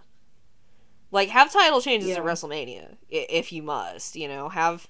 If you must, but I feel like everything's fine right now as far as Roman and Big E go. Yeah, I just, even, I think... And this is... If anything makes me okay with Seth consistently being in any scene, title scene for whatever title, whatever, it's that I think the reason, more so than any... Regardless of the fact that sometimes I think they do put titles on him just to put titles on him, and I won't get into that. I think the reason that he is in that spot is because he is just reliable. You know what I mean? Like, he is going to produce a good match. He is going to produce good promos leading up to the match. He is reliable. He is a reliable worker, and that is what you need. When you don't have anybody else that you've built up enough, you have that person who you can fall back on. And I do think Seth is kind of that guy that you can fall back on. And I think that's exactly where he is right now and why he's going into that right now. Because, kind of like they're in this spot. They just did the draft. They still got they've got a lot of new stars on Raw. They've got a lot of people that they're kind of starting from scratch. So, it works. And that's why I feel like like I said, I feel like I don't actually see Seth winning the title, but I see why he is, and I do believe it is important for him for right now, for the brand, for him to be in the spot that he's in. Yeah. So that's kind of all my thoughts on that match. So the next match was real quick, Battle I will Royal. Say Jeff Hardy absolutely does need to be Roman's next challenger. Just let him have the fucking match. So the next one was the Battle Royal. This, I know there's probably just oodles and oodles and oodles of criticism and just unpleasantness toward this match. It was fun. It was ridiculous. There was a lot of pizza spots. It gave me the only thing, this is my only problem with this match. Literally my only one, is that they wanted me to believe that Cesaro couldn't just hoist Omos up and eliminate him. Oh, that is my only... For sure. They were trying to sell it as Cesaro needs help, and I'm like, no, I do not believe that. You will not get me to believe that. He could pick up Omos and another person at the same time. He did Big Show, and I'm pretty sure Big Show was like heavier than Omos. Yeah, like he could definitely have done Omos. That was my only. That was just straight up. That was the only issue I had. I thought it was funny. I thought it was ridiculous. I thought it was fun to see the interactions between certain characters. I actually really like that it came down to Omos and Ricochet of all people. I thought that was actually real David and Goliath. I thought that was cool. Regardless of, some of his more stupid moments, I'm a pretty big fan of Ricochet. I especially loved him as Prince Puma in Lucha Underground. I think he has an incredible amount of potential. I think he just needs a little bit more polishing, I'll say. And I'm waiting for someone to make a bald joke about that. But I liked that it came to... I certainly didn't think that it would come down to Ricochet and Omos. Like, we all knew it would be Omos, because they're real high on that guy, too. Which, also, can I just say, I really enjoy Omos and AJ Styles together. It's that stupid, Kevin Nash, Shawn Michaels relationship. And I get a kick out of that. I think that's really fun. And so I was 100% down with this. I thought it was a fun little, it was obviously, it was much like the zombie thing from, I don't even remember what pay-per-view that was, with The Miz and all the zombies and stuff. It was product placement. Yes, it was, this was very obviously just product placement for Pizza Hut. And I thought that Yeah, was fun. I like, I if think you're gonna do it, make it fun. And this was fun. Like and it had Otis eating the pizza, and it had R-Truth, and I always love R-Truth. So, and it had Chad Gable doing the big no. when there was so much fun in it, and it just, I loved it. I loved it. It was a nice little break, especially coming after the two very intense, the elimination match and the women's match. It was a very, you had these two very intense matches, and it was kind of nice to just get, like, a little breather, where it was like, oh, this is everybody having fun, this is, Sami Zayn getting, screwed over by the other SmackDown guys. Like, it was just entirely pleasant and enjoyable. Like, it didn't, like, I'm seeing people, like, the thing that I'm looking at right now gives, like, a letter grade to each match.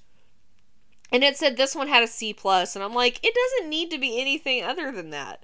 Like, no one thought we were gonna get, like, main event level wrestling in The Rock's 25th anniversary 25-man dual-branded battle royal. No one thought that. It was exactly what it was supposed to be. I agree. If I wanted to be like nerdy and complaining, I would say this is a match I feel like maybe should have gone on first or been on the pre-show, just because of the way that I believe a pay-per-view should be built. But also the bigger part of me is like, just enjoy shit and don't think about things like that. It's not your job. And so like, that's why I'm in the same boat of like, it was a fun match. I thought it was cute. It was just it was an example of when you as a fan should just sit back and enjoy wrestling and let it be stupid. And that's really what I thought of it. Can I also say, like, pretty much just real quick, I also thought Lil Jimmy would have stolen the egg. That's one of the directions that I thought they were going to go. I'm surprised they didn't question him about it. I'm surprised he didn't say that, but yeah. Just goes to show, Vince, if you're listening, I'm just saying, we got good ideas. Full of good ideas. Yeah, but like, I really enjoyed the Battle Royal. I was going to say something. I forgot what I was going to say. Oh, yeah. Moss winning. I thought that was a good choice. I really liked the Street Profits throwing pizza into the crowd. That was a lot of fun. Man, and them nasty ass motherfuckers were eating that. Yeah, the pizza looked hard. It didn't even look like delectable. Well, that might just be pizza. It just had a lot of good spots. Also, this was so random, but I thought it popped me so hard that Dolph Ziggler was wearing a Raw shirt and a SmackDown hat. Yeah. Like, I don't know why I thought that was so funny. He's ridiculous. He's so hard because he just comes up with the smallest things and they always pop me. Oh my god. I also will say, I really liked that, he had the, like, pink tips in his hair. Like, we love that. We love a man who wears pink. Dolph Ziggler is, like, I hate to be the person to say it, but I feel like Dolph Ziggler's, like, a little bit in underrated territory. Like, he can be very entertaining. He's always doing something interesting, something different. He's great. I like Dolph Ziggler. Do you remember there was a tweet after one of the last rounds of releases? Yeah, I can't say that I really have. Where somebody was like, they released all these people, but how does Dolph Ziggler still have a job? And I was like, because he is the ultimate professional wrestler. Like, and I truly believe that. Like, I appreciate Dolph Ziggler so much. He's never going to be my favorite wrestler, but he is, when I say he's the ultimate professional wrestler, I kind of mean it, because he's just, like, I mean, he can do everything. Like, he's really good at all of it. And I've said since the beginning, there's, like, we really got into that one era where everybody just wanted to be Shawn Michaels and everybody wants to be Shawn Michaels. And the only person I can say has ever not come close, but has ever done the Shawn Michaels 2.0. He's the only person who I've ever been like, I like this on you. Everybody else, it's always... Well, because it's, the hat doesn't fit like, anybody else. It doesn't. It really only works for him, and it's only ever worked for him. And and it's because he genuinely is like Sean in that way that he's good at wrestling. He's really good at being a professional wrestler. He's very entertaining. He can cut a good promo, honestly. He's really good in the ring. His selling is just immaculate, very underrated in my opinion. And then he's just like I said, he's always doing something like he's one of the only men on the roster who does there's anything with his hair, even though it looks insane sometimes. There's been a little bit of lag the past couple of minutes on your end. Again, I think that's actually my Wi-Fi messing that up, so sorry listeners if you actually catch that. Again, my Wi-Fi has been crazy all day. I don't know what's going on over here, but I mean, who the fuck knows? It's like that half the time. But sorry if you guys catch that. It's, you know, it'll be fixed by the next time that we do this, so don't worry about that. I mean, I think... Yeah, shout out to Dolph Ziggler. Yeah, shout out to Dolph Ziggler. Also, another thing that he does, that just real quick, that I always just thought was always very cool, is that, like, he would wear, like, the Kabuki Warriors shirts, you know? Like, he would actively be wearing merch for other wrestlers, usually women. And I was like, you know what? That's pretty awesome. The first round of releases they did, like the first, like, April 14th, really bad one from last year. I remember an indie wrestler who had just or somebody who had just gotten released saying that Dolph Ziggler came through and bought all their merch. Like, he literally just came and bought, like, a bunch of their merch en masse to support them. And I just think that Dolph Ziggler, and he did that for a lot of people. So, you know, he's a really genuine, like, outside of wrestling, he's a pretty genuine and cool individual, and then inside of wrestling, he's very talented.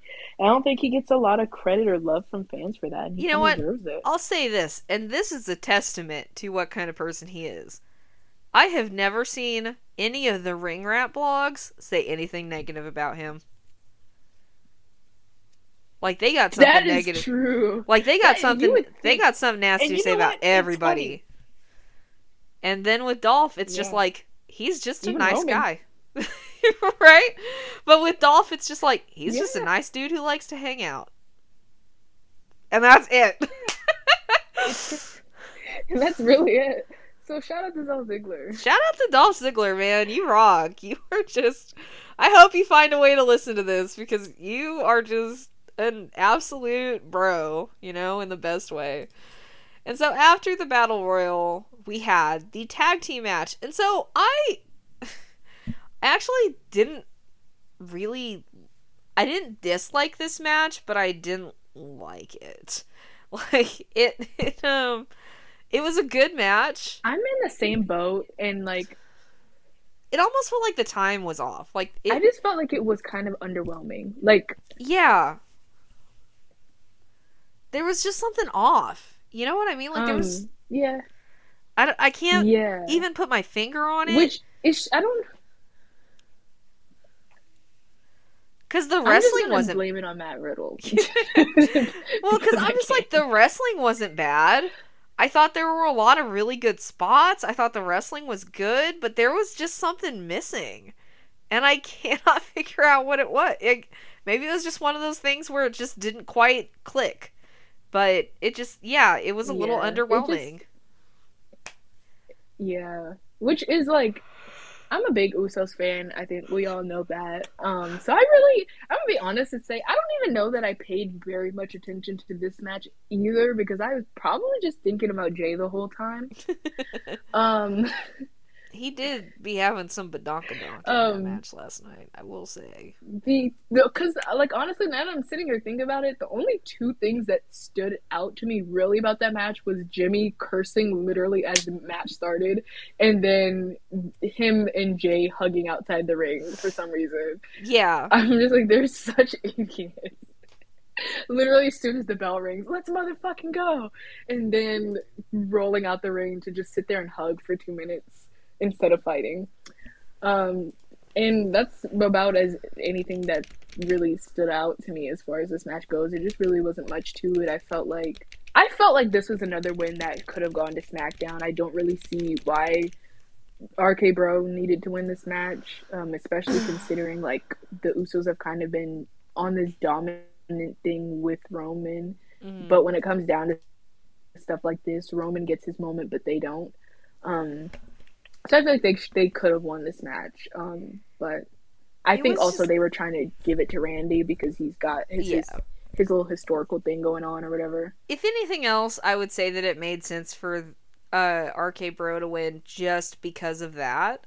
But there wasn't really any other reason other than just the general stupid Raw sweep thing.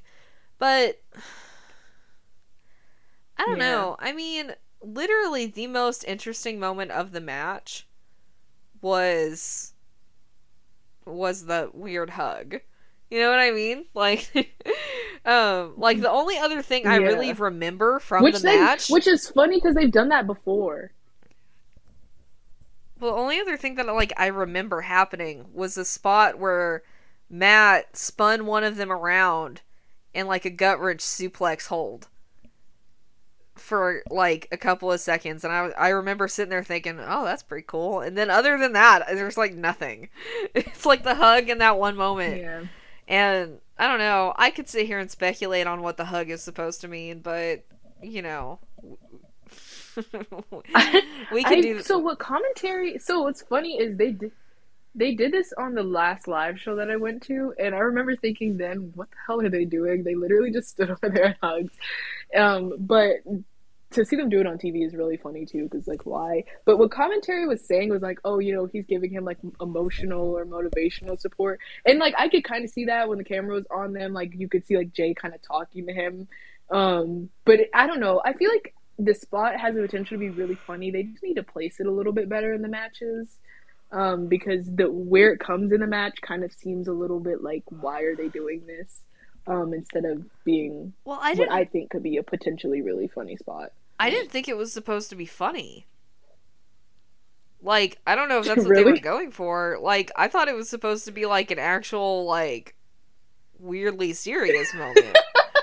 So that's one of the reasons Which why makes it even more awkward then, because it was the beginning of the match. It wasn't even like Jimmy gotten beat up yet. Why are you like about to cry?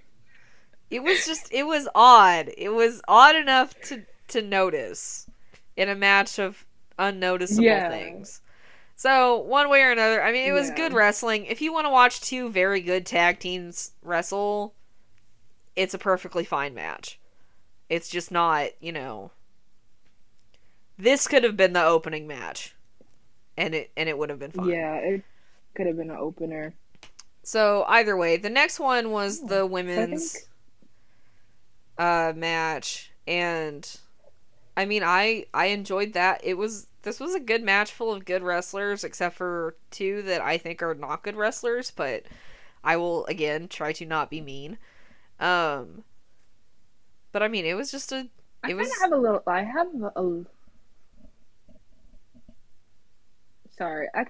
of thoughts on this match. I don't know if it's a lot of thoughts, but I feel like it wasn't people kind of like the crowd turned on the match a little bit at a certain point. And then like I saw a lot of people on the internet kind of saying like, you know, they felt like it was a little bit mistimed. And I kind of felt that at some moments where I kind of felt like I was waiting on it to pick up. But I don't think it was as bad as some people thought it was. There were a lot of people in the match who hadn't really been in the ring with each other. Well, not that they haven't been in the ring with each other before, but just like in this particular setting, you know, like Tony, Shotzi's new to the main roster. Who else was on Team Raw? Oh, Carmella and Zelina, who I think Carmella and Zelina are decent wrestlers, but like they just didn't really add much to the match. As far as everything is concerned. And the only thing that really, in my opinion, stuck out in this match was that Tony got a lot of eliminations for some reason, which I'm assuming is so they can build up some credibility for her to go face Charlotte. And then, you know, Sasha and Bianca's face off was like pretty much the highlight of the match. I don't know why Liv got eliminated so quickly considering she's going into a program with Becky, but also it kind of like in the context of the story her and Becky have, it kind of makes sense why Liv got eliminated, I guess. But it just seemed like a lot of it was just a little bit underwhelming and kind of a little bit mistimed and a little bit awkward. And then the finish, I really didn't mind the finish. I kind of got into it with somebody on Tumblr about it because they were upset that Bianca was the sole survivor. They feel like she, quote, steamrolled Team SmackDown, which I don't believe is the case. Okay. I feel like she... Hold on. I gotta take issue with that. So, I can understand if you don't like Bianca, being frustrated with Bianca having the performance that she did. My view of it was that it could have been 5-on-1 and Bianca would have won. Which I think is the story that they should tell. Bianca should absolutely be presented as better than everyone. That 100% should be the direction they go. I had my issues with the men's match, and Seth being the sole survivor because, he already has all these accolades and all that. I've said my piece about that. But it's almost the inverse for Bianca because she's gotten so many accolades in such a short period of time that this is very clearly them building her as having the rookie year of all rookie years. This is exactly how this should have been. That was what I was kind of trying to explain to that person. Because, I mean, who else would have been the sole survivor? What would they have won? That's what I said, too. And they were like, okay... Like, the only other people in the match it could have even made sense for them to be the sole survivor is Sasha, because she's Sasha. Like, literally no other reason besides that. Or maybe Liv, because she's going into the story with Becky. And she wants to prove, like, she's not this loser that Becky's trying to make her out to be. But, like I said, given the story, considering the opposite happened, it also plays into the story that Becky's right about her. She is... I'm not saying Liv is a loser, but in the context of the story, Becky thinks that Liv is a loser, and this proves her right. So it makes sense for her to get eliminated.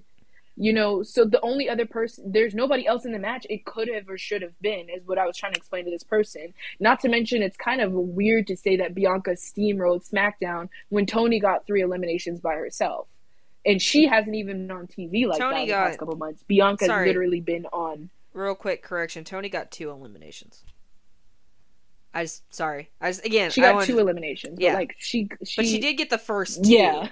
Correct information. But she got the first 2, and it was a very prominent part of the match. Clearly part of the story that they were telling, that she's getting all these eliminations. So if you're mad that Bianca steamrolled Raw or steamrolled SmackDown, then why wouldn't you have an issue with Toni getting all those eliminations? Yeah. It makes sense, especially after SmackDown sabotaged themselves as a team by kicking out their captain and the most credible person who they have. And honestly, somebody else made a good someone else made a good point to me in saying that none of those other women have ever beaten Bianca besides Shayna. So if anybody could have beaten Bianca and it would have made sense, it would have been Shayna. But they eliminated Sasha. Shotzi's never beaten Bianca. Natty's never beaten Bianca. So why wouldn't it make sense for her to be able to overcome all 3 of them, considering her entire gimmick is that she's better than everybody? Yeah. And also, can I just say, yeah, she's never beaten Shayna before last night, but even then, that's not who Shayna is anymore. Exactly. Shayna is not NXT Shayna. So it wouldn't have made sense for her to be the sole survivor, because obviously they're not pushing her at the top anymore, which is fine. I actually don't have a problem with that. Shayna's going to be fine one way or another. Even if she gets released from WWE, she can go off and work with Josh Barnett again, and it'll be fine. Anybody can bounce back. And if anybody can bounce back from anything, it's Shayna. And my issue with this is, again, that's like saying that Brock Lesnar shouldn't have beaten a bunch of people in 2002. You don't say that about someone who they are clearly thinking of as the up-and-coming top star. She is the next big thing. So, of course, they're gonna have her. Of all of the matches that Raw could have won, this is the one I wanted Raw to win, because I wanted Bianca to win. It was... Right. Exactly. Because it Like was the only it one that just made sense. it makes the most sense. And then also too, like another point that I had made to that person, and I'm not, and again, I just want to specify, I'm not saying this is something that a lot of people thought. This was literally a singular individual that I got into it with over this, but I just thought it was so insane that anybody, even one person, would think this. But like, you know, Bianca did get beaten in 26 seconds by a woman who had just come back from maternity leave. And then also proceeded to lose to that same woman about 3 or 4 more times. So, like, to like, it also serves the purpose of giving Bianca some of her momentum back. You Yeah. know, like she was on this big like high of winning all these matches and getting all these accolades, being at the top of the company in such a short time. That was halted in 26 seconds, and now she's getting back and regaining kind of that credibility to continue to say, oh, well, I am the top of the line, by basically saying I took out 3 women on my own when the odds are stacked against me. And then now and then also too, it makes sense in the context of the storyline she's telling with Dewdrop. She can prove Dewdrop wrong that I did deserve to be on Survivor Series. Look, I won the damn thing. And Dewdrop can say, oh, well, you know, you're getting everything, blah, blah, blah. It should have been me or whatever. You know, it just made sense. So I felt like this person was complaining about nothing. And here's 2 other little nitpicks I have. Number 1, I just don't like Sasha as a face. I just like. Of course, I like her. I love Sasha as a wrestler, so of course I'm gonna enjoy the product that Sasha puts out one way or another. But it's very far from my preference to have her as a face, and they seem to be pushing her as a face on SmackDown, and I just can't get into that. So and it was very much a face being, got at by all these heels thing. So that is one little nitpick. The other one that, and this is just a me thing. Other people probably loved this. That's cool. That's, I'm not going to tell anybody they're wrong. I don't love that it came down to Bianca and Shotzi. And that is purely because I just don't think Shotzi should be in that spot. I do not think they should push her as a serious contender.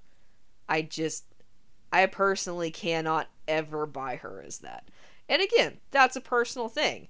But it also just doesn't, to me, it almost would have made more sense to have it come down to Bianca and Shayna to kind of touch back on that, Yeah. Oh, she's never beaten Shayna, so is this going to be another one of those? With Shotzi, it just seemed like they're throwing, you're playing with your new toy. And it just didn't, it would have made more sense to me to have Shayna be Bianca's last elimination, because they also could have drawn it out a little bit more and been like, ooh, is Shayna gonna, all that, because you believe it, you believe that Shayna could beat Bianca. I don't think you believe Shotzi can beat Bianca. So it's almost like you that was kind of one of those moments where it was like you gave away the end of the what's that phrase where you bury the lead? Yeah, kind of thing. I might have used that wrong, but like I agree. But yeah, I know what you mean, and it's just again, I'm never gonna take Shotzi seriously, so that's my personal problem with it. But it's also just that there was an actual story with Bianca and Shayna going way back that they could have touched on. And I'm a big fan of, obviously, if you have listened to any episode of this podcast at all, you know that I'm a big fan of callbacks. I like when they call back to an old storyline. It's one of the reasons why I want Tim Thatcher to show up on SmackDown and start fighting Drew McIntyre, because they had a very intense storyline on the independent circuit, and they were, they share one very specific accolade that I think should be touched on, and that's just, that's a personal thing for me that I would have liked to see more of here. And so those are my 2 little things. I do like that Shayna got to eliminate, or I do think that Shayna got to eliminate Rhea, which I thought was cool.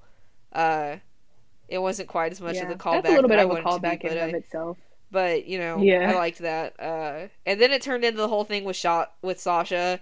And actually, I will say, when this was happening, I thought they were gonna do the thing they did in the Survivor Series I mentioned earlier from way back in the day, where they had all of the team get eliminated. Because by that point, I thought Bianca all was... of them were going to get counted out. Yeah, I thought all of them were going to get The only one in counted the out. ring, So I right? thought it was Yeah. going to be Bianca Belair Me as too. Razor Ramon just shrugging at the camera like, well. I was very confused for like a second. And then also something, so I kind of like, I'll say this. I agree with you in that I didn't love Shotzi being the final one, but I actually really like Shotzi as a wrestler. I've watched her. That's why I'm trying to be before nice. she got signed to WWE. You know I don't care. You can slander my face. I don't take it to heart like that. But like, I don't like Shotzi as a heel, and I don't like Sasha as a face against Shotzi as a heel. If Bianca turned heel, if Bianca turned heel, I can believe face Sasha against heel Bianca. I can believe face Sasha against Shayna. I can believe face Sasha against a couple of different people, maybe even against a heel Rhea. But Shotzi, to me, I feel like they really made the wrong call in turning Shotzi heel, because she is really, in my opinion, very charismatic and fun as a face. She's got the tank. She's got these things. She's marketable in that way. And so it seems very weird to me to take away all the things that make her really good and put her in this avenue that she does not need to be in. And inversely, for Sasha, Sasha works incredibly well no matter where you put her, but she also is doing some really, really good work as a heel. And it seemed very weird to me when you have somebody who is as great as a face as Shotzi was, and somebody who is as great as a heel as Sasha was, especially the story that they kind of told with Bianca being the rookie and Sasha trying to prey on her downfall. They could have done something like that with Sasha and Shotzi. But I believe that what we're getting is that they're trying to turn Sasha face so she can come up against Charlotte down the line. Even though, so they're kind of separating them for now, and they're going to converge their paths soon or eventually. So I get the bigger picture of it. It just seemed very weird given the individuals that they chose. Hell, I might have even liked to have seen Zaya come in against Sasha as a heel and Sasha as a face. I just don't like the fact that they turned Shotzi heel at all. And especially putting her against Sasha as a face just makes zero sense to me. And I almost want to say it would have made more sense if Sasha, saying both of their names. It's difficult, isn't it? Their names are so similar. There's a lot of shit noises. noises. Am I trying to say? Yeah, but I think Sasha could have cost Shotzi, since they she basically sabotaged the entire team. Mm-hmm. But yeah, like I said, I agree with you in that I don't think it should have been Bianca and Shotzi. I think it should have been Bianca and Shayna, and that, just the whole thing was kind of a little bit weird, but I want to throw, all in all, the match was fine. I just want to throw my 2 cents in about all of that. And first off, if they're gonna do Sasha and Charlotte, can they just let them both be heels? Can they just let them be the nastiest motherfucker? Because can you imagine just a prime heel Sasha versus heel Charlotte? Can you imagine how nasty that would get? That's exactly what I want. Sorry, everyone. Nia's gone away for just a second. I'm going to go ahead and keep talking. But I just, I love me a good face versus face, and I love good heel versus heel. And I think that they need to stop being afraid of that. Because, I love heel versus heel. I love face versus face. I think it's something that can be very, very good. It's one of the reasons why I hope that actually, Tim does come back to NXT soon, and we get face Tim versus face Tommaso in a nice little, end of the year feud or beginning of the year feud. Maybe they can even do another War Games title back, or not War Games, Fight Pit title back.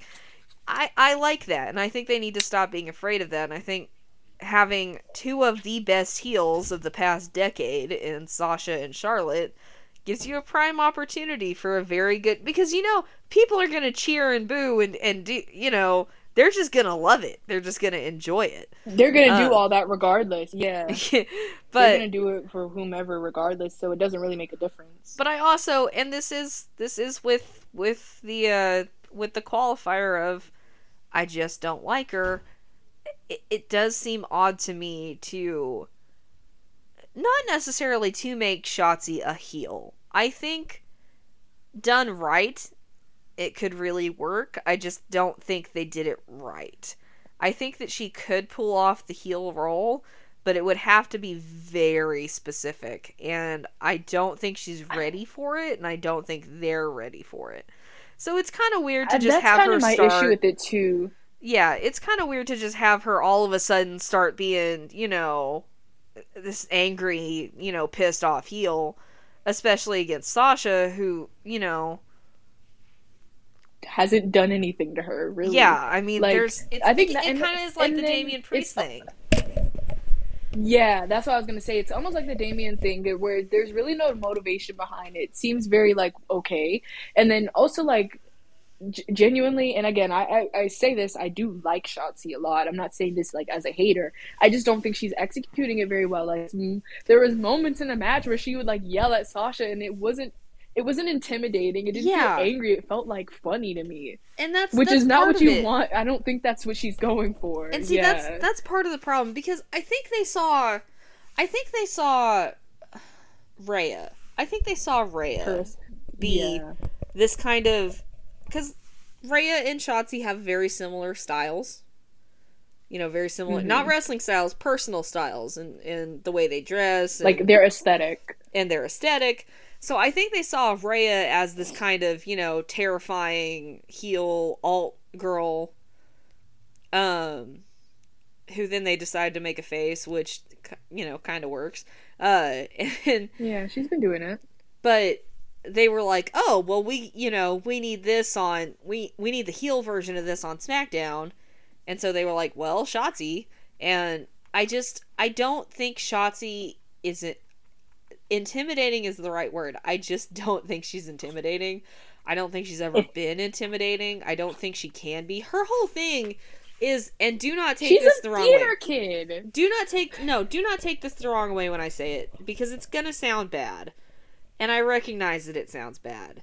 But the way that I have always described her when talking about her with my family and stuff, to me, she is a female Darby Allin. She's a good base wrestler whose whole thing is these dangerous, you know, look at me, my name's Johnny Knoxville, welcome to Jackass, you know, that kind of thing. And that's not bad. Lots of people like that. Lots of people like that about Shotzi. And I think that's good. I think that absolutely unlike some people, I actually think that does still have a place in wrestling. You know, it's not my favorite thing, but I do think it still has a place. Some people think that all of that needs to go away. I think that's ridiculous. But that's how I've always described her, because that's what she comes off to me as, is being this very, you know, young, kind of alt punk, you know, does a lot of dangerous stuff, but is a good base wrestler if you actually, like, look at her in the ring. I don't think she's great, but I do think she has a solid foundation. And so it's weird to me to see somebody who, because I'm never going to buy Darby Allin as a heel. So, you know what I mean? Because, like, I don't think you can take this character, which is essentially a stupid 15-year-old jumping off their roof, and tell me that that's a heel. Like, I'm sorry, it just doesn't work for me. That's not a heel. It makes me think of, you know, it makes me think of a stupid teenager, and I'm never gonna sit there and think, oh yes, this is definitely a real threat to Sasha or Charlotte or whoever. I can't buy it. To me, it's like, I don't know, maybe I'm just hung up on the theater kid thing. Like, I feel like when I see her, it feels very, like, it reminds me of, like, Because I'm a theater kid too. So it reminds me of like being on stage and the way that you do things in a very like kind of like theatrical way. And she's not doing it in like a way that is meant to elicit an upsetting reaction from you. The way she does it makes me feel like it's like she's playing like a character in a musical. Well, And musicals are almost always funny.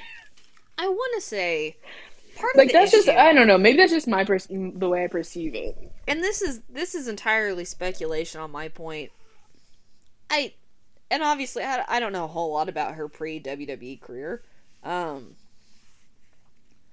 I don't really think that Shotzi has ever played a very serious heel, and they clearly want her to be a serious heel.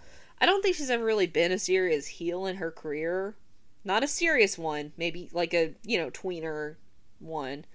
But it just doesn't seem like she enjoys it. It seems like she almost doesn't know It's how to... just not natural for her. It's kind of like... Yeah. I think that's a good way to phrase it, and that it's not natural for her, because it doesn't come off like... It's unnatural. Like with Sasha, with Charlotte, even with Becky to some degree... Bayley too, Asuka, I mean, even Bianca as a heel is buyable.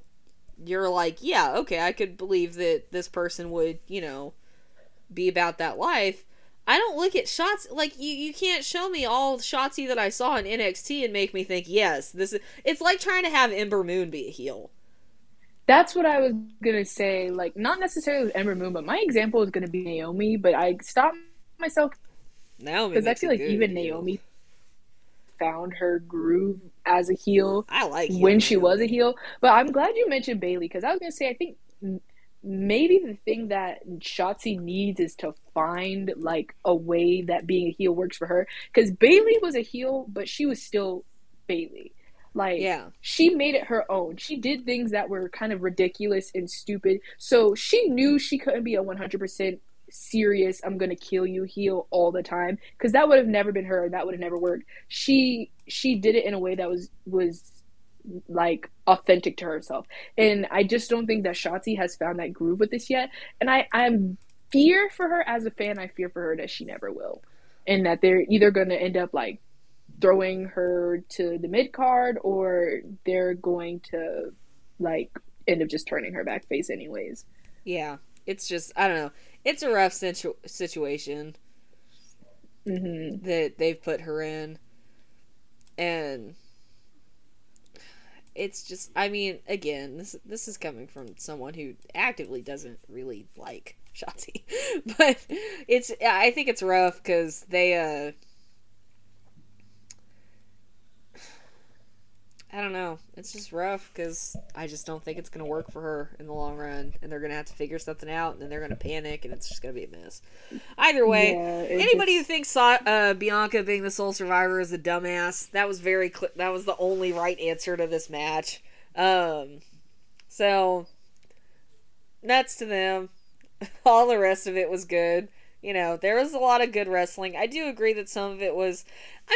I do agree that some of it seemed awkward and kind of mistimed, but, like, I liked that.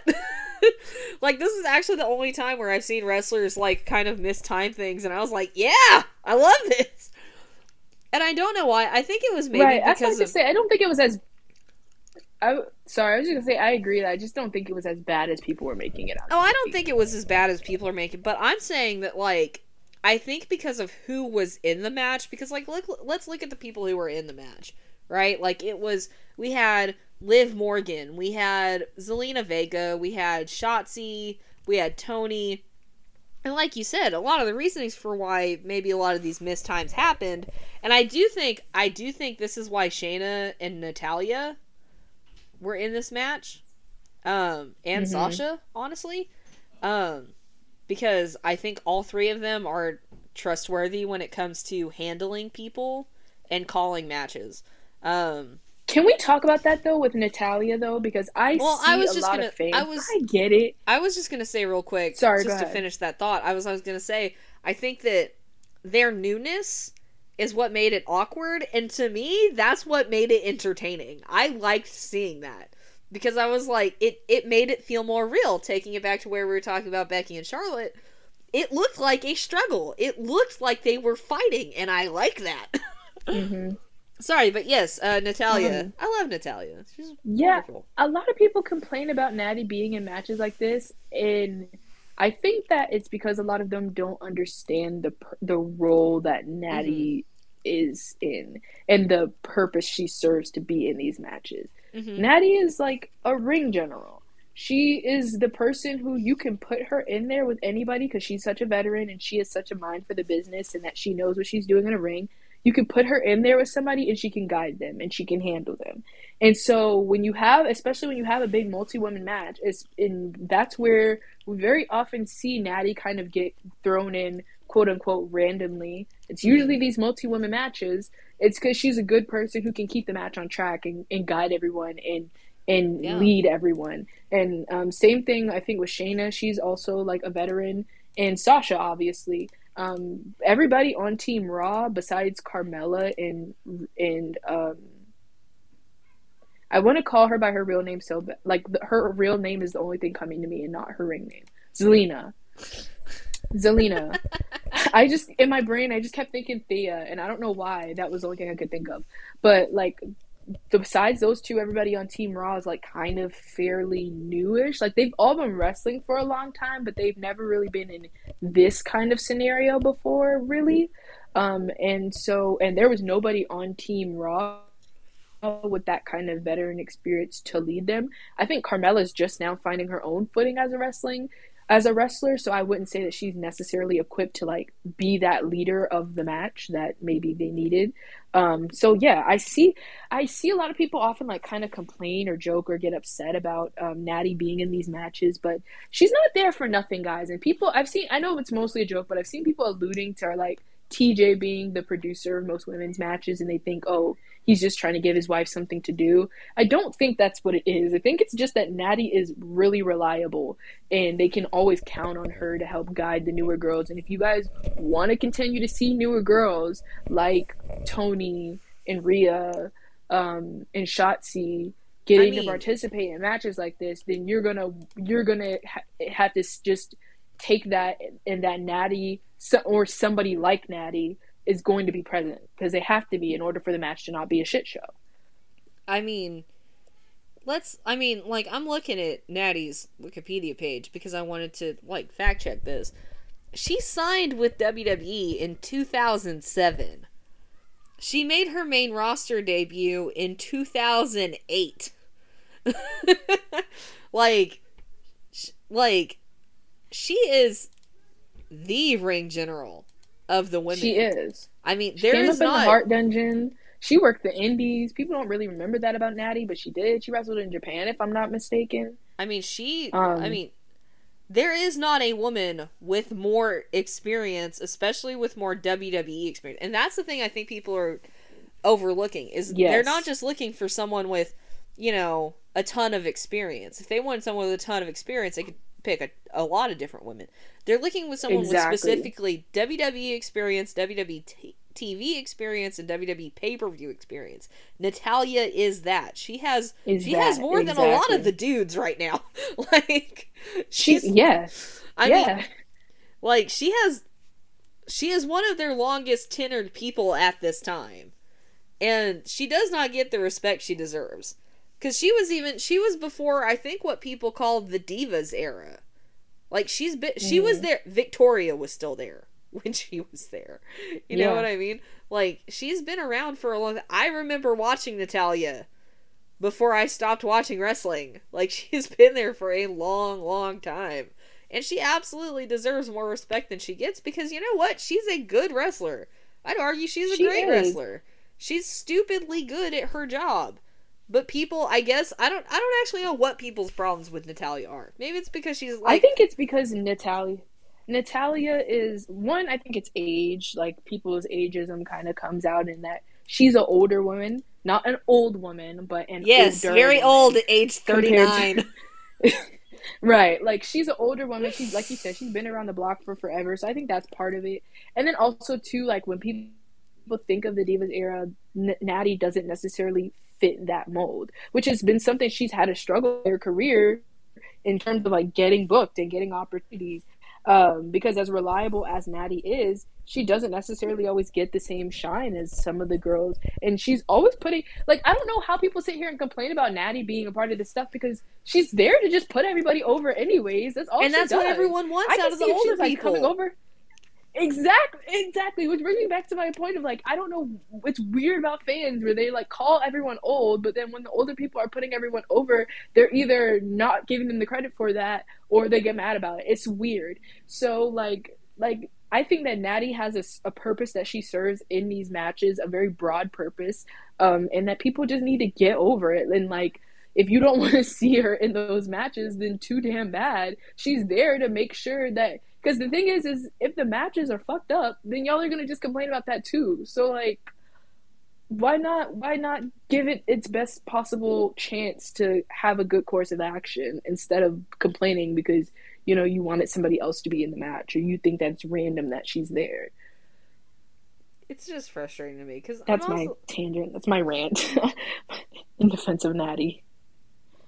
It's frustrating to me because I'm just sitting here like, I truly can't understand, you know, other than maybe the ageism and stuff like that, like, what people's problem with her is. Because she's just an excellent professional wrestler. She's really good at what she does. She's good in the ring. She may not be, like, the biggest high flyer or anything, like, spectacular like that, but in terms of, literally, I remember Sasha singing. I can't remember. It might have been Natty who said it. One of them said it.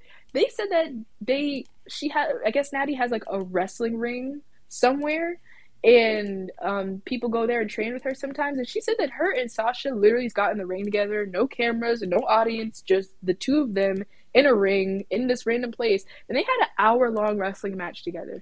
I would kill somebody to see the footage of that match, because I know that is probably one of the greatest wrestling matches that has ever occurred, and it didn't happen in front of anyone, because they're just both so good at what they do. And so many of your favorite wrestlers go and train with Natty to get better because she's that good at what she does. So, I mean, like, just put some respect on her name. Do we think that Ronda would have been able to do anything if it hadn't been for Natalya? Ronda, Shayna also is trained with Natty. Like, plenty of people would be nowhere without Natty. Lana did not start to improve in the wrestling ring until she started training with Natty regularly. Because, I mean, like, literally, that's...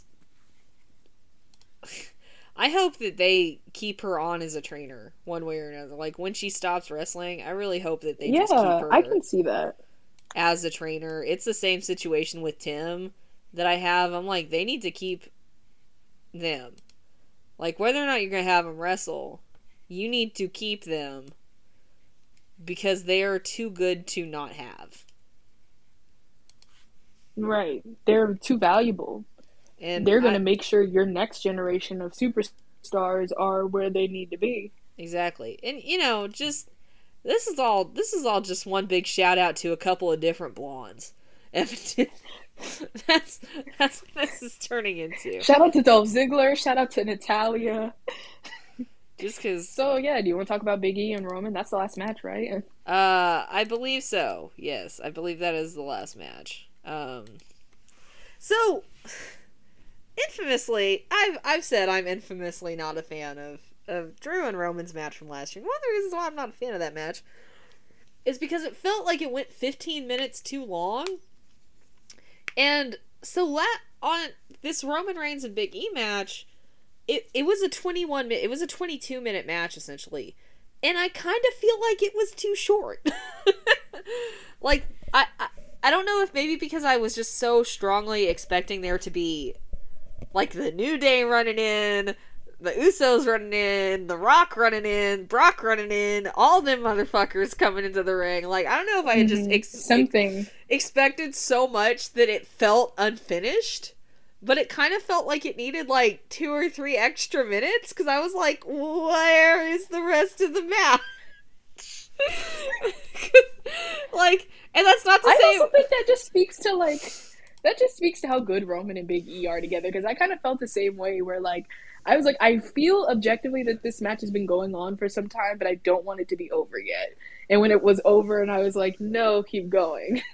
And, like, honestly, like, I will say, I don't think it's either of their best match ever. I do think it was nice to see, I don't know quite how to phrase it, but it was nice to see Roman fight a big dude, but fight him almost like Roman was smaller. You know what I mean? Because Yeah. he does this very occasionally. Actually, the only other time I can really remember him, it's more that he's fighting someone who's strong. Because Yeah. he wrestles Big E almost the same way he wrestles Cesaro. Oh. Like, I gotta rewatch that match. I'm sorry. I really loved that match, and I need to rewatch it just for my the own one where enjoyment. Roman climbs Cesaro like a tree? Yes! Oh my god, I I'm love talking that the match. one way back in like 2017. Oh no, I'm talking about the match from this year. That match Oh was a no, I'm talking banger. about the one from like 2017 where he Nah, climbed him they like a killed tree and it that. was fucking beautiful. He did the same thing. He did it again. But if I remember correctly. But he did that with Big E on Sunday. He had at least a very similar spot, and I was like, see, this is... I like, people talk about, you know, Roman being a limited wrestler, and I'm like, I just don't think you guys are actually looking at the ring. I think maybe you guys are looking at the floor or something and not seeing what's actually happening in front of your eyes, because he is not a 5 moves of doom dude, you know? No. He is not a Becky Lynch. Like, he has a very varied and genuinely interesting wrestling repertoire. I feel like I was mispronouncing certain letters right there, but whatever. And I think it's nice that I would like to actually see him get a wider variety of opponents. It's one of the reasons why I want to see him work with Jeff, because I want to see what those two styles look like together Against each other. Yeah. Especially as long as it's not a squash match. Like, if Jeff actually gets offense in, that's when it gets interesting, because I want to see how he fights Roman. But I think Roman just he understands that you can't fight everybody the same way. And I really like when wrestlers understand that, and understand that you have to have a different approach to different opponents. And not all of them do. Let's just be honest with ourselves. Yeah. Not all of them do. But and for some people that works. I'll say, there's always exceptions. For some people it works. But Roman just understands that, like, he can't wrestle Big E the way he wrestles Brock. And it may be subtle differences, but there are differences. And I think he really showcased that ability on Sunday. And I keep wanting to say last night, because in my brain it's like, it makes sense to do this review the day after. And then I'm like, no, it's Tuesday. Tommaso things are happening tonight. Pay attention. Oh shit, I forgot about that. I'm contractually obligated to remember NXT. But it's also like, I don't know. It was a good, like, it was an enjoyable match. I had a good time watching it. I do love Big E. I think he's very entertaining. I think his style of wrestling isn't, like, quite for me, but it's super close. Enough to the point that with the right people, I really enjoy watching Big E wrestle. I enjoyed on Sunday. I thought him and Roman had really good chemistry. I am happy that me and my dad kind of talked about it a little bit while the show was going on, because he had apparently come across a very compelling argument that Big E should have won because a loss wouldn't have hurt Roman. And I kind of argued the opposite. I was like, a loss would hurt Roman, but wouldn't hurt Big E. You know what I mean? Like, because I kind of agree. I think a loss would have hurt Roman because they are building him as this unbeatable you know, Mm-hmm. monster of a champion. Whereas Big E, you know, his whole thing, it's harder to have your heel champion. It's a very rare case of it being harder to have your heel champion lose, because a lot of the times it comes off like it's easier to have your heel champion lose because they're like, oh, they're a heel, they're, you know, whatever. But I just don't think you could do that with Roman's character. It's the same as last year, because I know last year some people were mad that Roman beat Drew, and I was like, what else would have been the option? Yeah, especially at this point, because the whole thing with Roman now is, oh my God, who's going to beat Roman Reigns? Yeah, And Jey I Uso. know that we've all said from the beginning, well, a lot of people said from the beginning that they think or want that person to have been Big E, but I think that that worked more when the context was that the title was on the line. Yeah. Now that Big E has crossed that bridge already, it didn't necessarily make sense and wasn't very necessary. Like, I think for the exact reasons you said, I think Big E losing last night doesn't hurt him at all. You know, he shows up the next day, people are still just as in love with Big E Yeah. as they were before. But Roman losing that match, now we've lost that mystique of, oh my God, who's going to be the person to take down Roman Reigns? Because even though he would have still had the title, we've got the answer to our question: who can beat Roman Reigns right now? Big E can beat Roman Reigns right now. It's gone. It loses it. So I agree with you. I kind of felt that way leading up to the match, because I saw a lot of people being like, Big E needs to win this match tomorrow, and I was like, I don't really think he does. You know, I think that everything is fine that he's lost. I don't think anybody thinks any less of him. He hasn't lost any credibility. He's still going into his storyline with Kevin and Seth, and everything is fine. I will say also part of that is because of Big E's character. Like, there are other face champions where this wouldn't have worked. But Big E's character kind of lends itself towards being okay with losing. Because that's kind of the whole, the New Day as a whole have never really hurt from a loss. If that makes sense. Because they just have It's been a long time since it's really mattered. Well, because it's the power of positivity. It's being like, okay, yeah, I lost, but, yeah, you know, that's not going to stop me. I still have all this to look forward to. So, Big E is someone who can lose, even as a champion, and it's still, he doesn't look weaker. He doesn't come out of it looking bad. Also, again, it comes down to the very basic fact of, like, just because you lose does not mean that you look bad. It means that you lost, right? Because it wasn't like Roman got the 5 count on him. You know what I mean? Like, within like 5 something minutes, like that. So, like, it's sorry I interrupted you there. I was gonna say, and that's kind of like, if you want to compare the two matches, something that I felt like they did a good job with compared to the match with Drew, whereas clearly I felt like they knew that Roman was gonna pin Drew clean, but they didn't really want to make Drew look weak, and they kind of didn't want to fuck with his momentum. So it was kind of like they needed to protect Drew in that, and even in his loss. And I feel like that's part of why that match ended up going so much longer than it needed to. Yeah. Because it kind of had to be this, like, keep going, keep going, keep going, so that you can say that Drew didn't get put away too fast. Whereas this match didn't feel like that. It felt like they both looked strong. And even in the clean loss that they had, that, you know, it just was done in a way that Big E still looked well.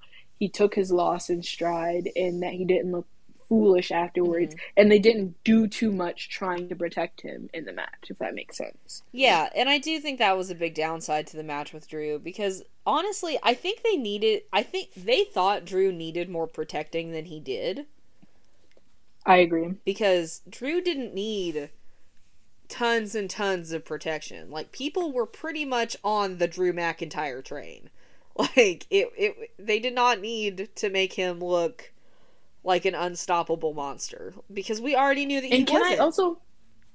Can I also reiterate a point here that, with like what I was saying earlier, of stop putting these people in these matches if you don't want them to get pinned.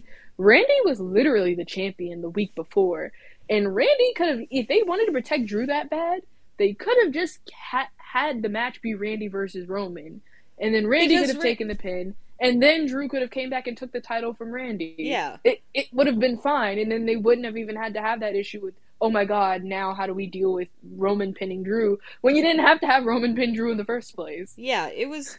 Because I didn't even want that. I had wanted Randy to keep the title and face Roman, because I was like, well, that seems like... Because I felt like we hadn't actually seen that in a while. I feel like maybe I'm wrong, but I feel like we hadn't seen Roman and Randy in a one-on-one match in a while. And so I was like, well, I'd be down for that. It might be kind of fun to see, Randy where he's at now versus Roman where he's at now. And it was a lot of really weird decisions being made. And again, I think a lot of it comes down to them. Like, they wanted this big, I think they thought of it as the big money match between Drew and Roman because people were on the Drew train, to the degree that they were. But again, they thought he needed more protecting than he did. And I think it's nice that they realized that Big E doesn't need that much. Yeah. Because people will love Big E no matter... People will appreciate and like and support Big E no matter what. Like... And again, I think some of it's just because of the attitude and the characters that the New Day has cultivated. In that they can take losses and... It's, I don't want to say that it's not serious, but it's not world-ending. Yeah. Because, even Kofi, after he lost to Brock, it didn't come off as necessarily like a world-ending thing for him. Like, he just kind of went on and did Kofi Kingston things. Yeah. I still disagree with that. That was still stupid as shit, especially considering that they could have just, waited 2 days and had it be at Hell in a Cell, but whatever. But, I did appreciate, and again, I do think part of, and actually, I think that's interesting, coming with my earlier comments of saying that I don't feel like it went on long enough. But again, I think a large part of that feeling is just me having been so convinced that something was going to happen. That there were going to be shenanigans. Yeah. Because that, of all the matches that had opportunities for shenanigans, it was this one. So, I'm not mad. Part of me feels like that was Vince's trolling too, because again, I know we were making fun of everyone earlier for getting trolled by Vince, but I'm not gonna sit here and pretend that I didn't buy into it too, because I definitely did. It just was kind of it was just one of those things where it's wait, is it gonna happen? Is it gonna happen? I will say, even in the last moments, it was waiting for his music to hit, and it just never did. I will say, I did not think The Rock was going to interrupt the match. I thought it was going to be a John Cena thing where the match ends and it's over and he comes out. But I thought it was going to be like the Usos or the New Day or both of them interrupt or something, you know what I mean? So I think I was just so convinced that was going to happen, and then they were going to have the Rock showdown afterwards. Although I was as the show ended, I was like, watch, we're going to get a bunch of footage showing that the Rock showed up after the cameras went off. That would have been so funny too. I will say though, we were talking about Seth earlier. The only reason why I was a little disappointed that Seth was the sole survivor is because I thought it would have been fun, me and my Raw Lanes agenda. Oh, here we go with the Raw Lanes agenda.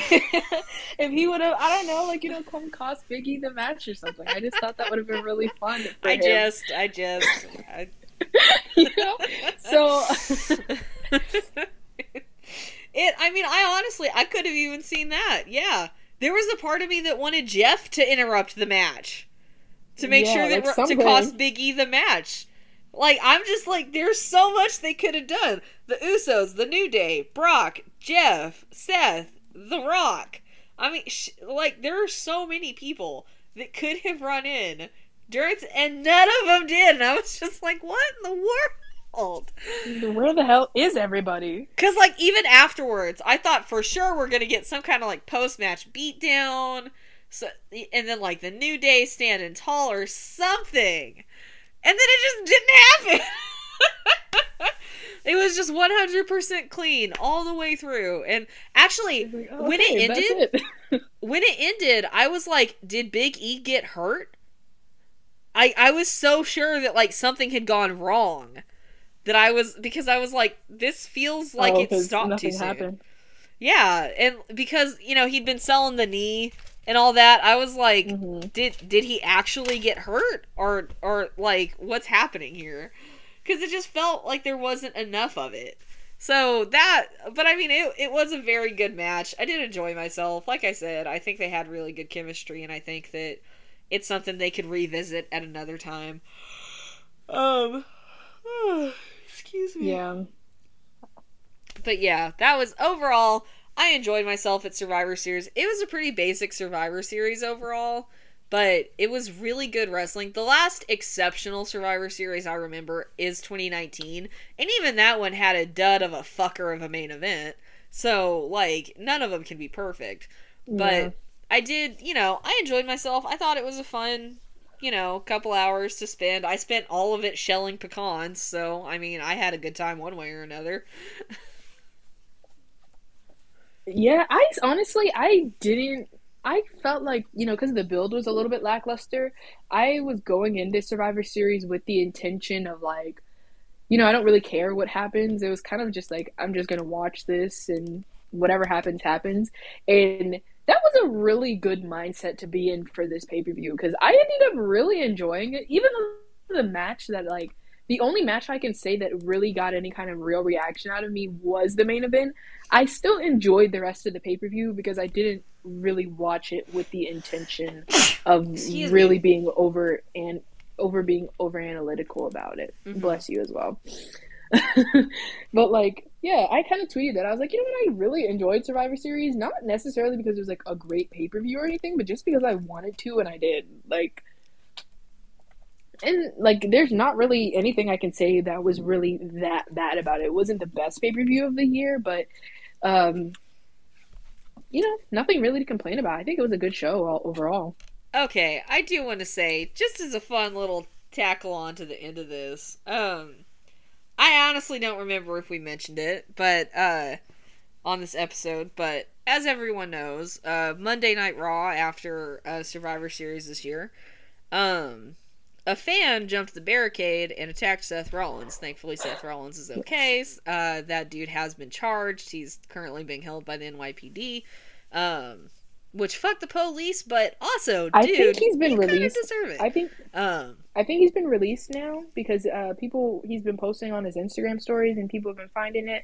But he did get arrested after doing that. Yes, he did. He was arrested and charged. So, he does have a court date coming up. Have fun with that, guys. But I just want to say, evidently, the new rumor on the grapevine is that he was once catfished by a fake Seth Rollins account. So, just as a fun update to that story, that seems to be what's going on now, is that he was once catfished by Seth Rollins. By a fake Seth Rollins account. I just wanted to throw that out there. I know y'all probably had enough of me being a Seth Rollins defender on every episode, especially this one. But can y'all stop saying that Seth got his ass beat by that man? Because he did not. I feel like if you feel like Seth got his ass beat, then either you don't know how to fight or you've never won a fight in your life. Because in what world does getting put in a chokehold and then pulling somebody's hair constitute winning a fight? Like, I'm sorry. I don't like that people are trying to make Seth out to be some kind of a bitch in that situation, because I feel like he handled himself extremely well. Like, literally, as soon as the guy tackled him, he put him in the hold. Security came and started trying to pull the guy off of him, and then the guy started, like, pulling at his hair like a bitch. And, that was it. Seth, like, I don't know why people are trying to make it seem like Seth, like, got his ass whooped. The guy never even threw a punch at Seth. I mean, Colby did the right thing. He de-escalated.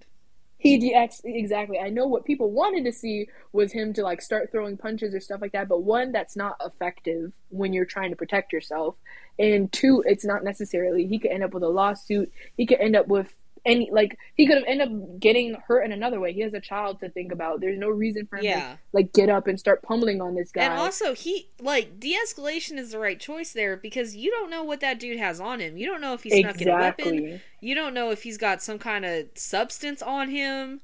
Like, you do not know, because people are fucking crazy. People will try shit. Like, yes. So, I'm just like, he did the right thing. He de-escalated it to the best of his ability. Security came out there.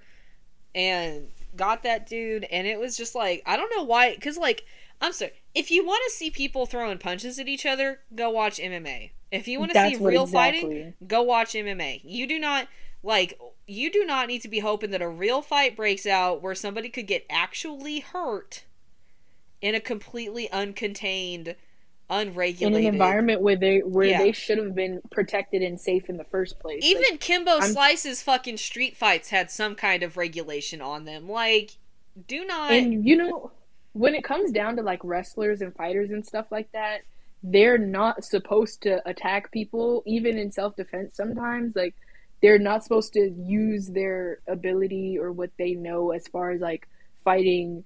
Like, if you've ever taken a BJJ class or a Muay Thai class or something like that, the instructor will be the first person to tell you that this isn't about violence.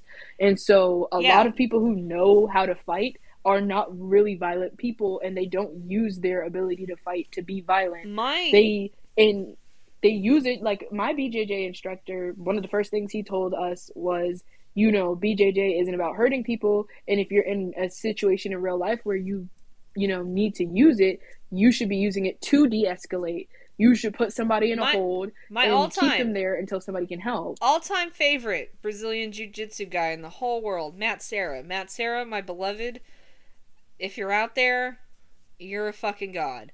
But my all-time favorite, there was a story about him, I want to say in 2018 or 2019, where he was at like a bar or a restaurant and somebody tried to get rowdy with him, and so all he did was put him in a hold until the police were there. And that was it. He did not hurt him. He just held him in place because he was, talking to other people in the restaurant, making sure everybody was calm and having a good time. Because he was trying to de-escalate. Because that's what you do when someone is attacking you. Like, you don't try and make it into it. Real life is not the movies. It is not. Exactly. This is not an action movie. Like, yes, sometimes some cool shit like that does happen. In the minority of incidents. You want to know how most fights go down? This is how most fights go down. Somebody throws a punch, you get down on the ground, you tussle, and that's it. And that's it. It's not cool. It doesn't look cool. I've been in fights before. It's not fun. It's not like, I don't know how many people. This is the thing whenever I see shit like this, is that people always act like it's fun to get in a real fight. It's not. It sucks. It's ugly. It's uncomfortable and it's weird.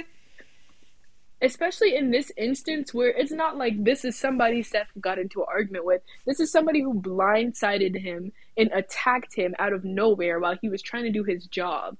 Like I said, he has a kid. This is literally like someone tackling a cashier at Best Buy. Exactly. If somebody came at my job and tried to fight me out of nowhere, like, obviously I'm going to defend myself, but I'm like, no, I'm not going to sit here and try and, like, have a tussle with you. It's like, no, he did the exact right thing he needed to do, which was contain this person so that he couldn't continue to hurt him or anybody else around until security came and we're able to completely subdue him so that he didn't get hurt. But I'm also, I do want to say, like, if you're out there and you're thinking, like, even if you see, like, a wrestler or an MMA guy or whatever, if you see, like, a wrestler on the street or something and you think, oh, I want to be famous today, like, you don't need to understand, that. Like, number one, like, no matter what, like, it doesn't matter where you are, you don't need to pick a fight with anybody because you don't know who's got a weapon on them. Like, I myself, not to out myself or anything, I am never unarmed in public. Oh, me neither. I am never unarmed in public. I always have run up on at least 2 knives on me. And I am not joking. At least 2. I have a Garrett wire. I've carried, like, I'm very big on being armed. Like, and, yeah, like, I mean, same. Sorry guys, outing myself as a Second Amendment guy. Not like a weird Second Amendment guy. I just do believe in the right to be armed and, defend yourself. I'm not like one of those, people. But I do, but even then, like, you never know when someone has a gun on you. I always tell this story. I had some friends visiting a couple of years ago from another state. Some friends from New York, and, in New York, you're not supposed to be carrying weapons around. But, so they're used to, like, arguing with people, confronting people, stuff like that. And so they were going to get out of the car and argue with this dude who was blocking the way in a truck. And I was like, no, you are not. And they were like, why not? And I was like, because he might have a gun and he might shoot you. You do not know who is armed and who is not. Do you really want to take the risk that you might die just because you want to prove what a big man you are because you tackled Colby fucking Lopez, who, of all people, like, is like the fucking, like, if any wrestler is gonna get called a fucking soy boy, it's fucking him. So, like, really? That's how you're gonna prove your manliness? You're not even gonna roll up on a Brock Lesnar and win the fight, and then we can talk. Roll up on Jay, roll up on Roman, roll up on anybody. But, like, that's what I was gonna say too. I was telling a friend that earlier, like, wrestlers are not regular people. I know what they do is scripted, but a lot of these guys, and girls, they do genuinely train in MMA sometimes, like as a side hobby or just as like fitness. So they know how to protect themselves in a wrestling ring. Me in training, I've learned some shoot holds and stuff like that to protect myself in a wrestling ring in case somebody shoots on me or something like that. They know what they're doing in terms of self-defense. And they're also, like, super athletes. I don't know if you know that about wrestlers, but they are. And so that kind of immediately gives them an advantage over you, especially when you're, like, 5'1", like this guy was. Like, I'm sorry, but just don't be that person. And don't be that person at a WWE show. Don't be that person at an AEW show. Don't be that person. Dude, I saw a video of the worst possible person you could try and do this to. Jacob Fatu, who is one of Roman and the Usos' cousins. Oh, I know Jacob. I mean, I don't know Jacob. I follow Jacob in a couple of different ways. I love him. If you don't know anything about Jacob, his nickname is the Samoan Werewolf. So do with that information what you will. And at an indie show where there is little to no security, this person tried to cross the barricade, and he hit them as hard as they could, and they got knocked out. So don't do that, because you may not get a Seth Rollins who's going to just, like, subdue you until security comes.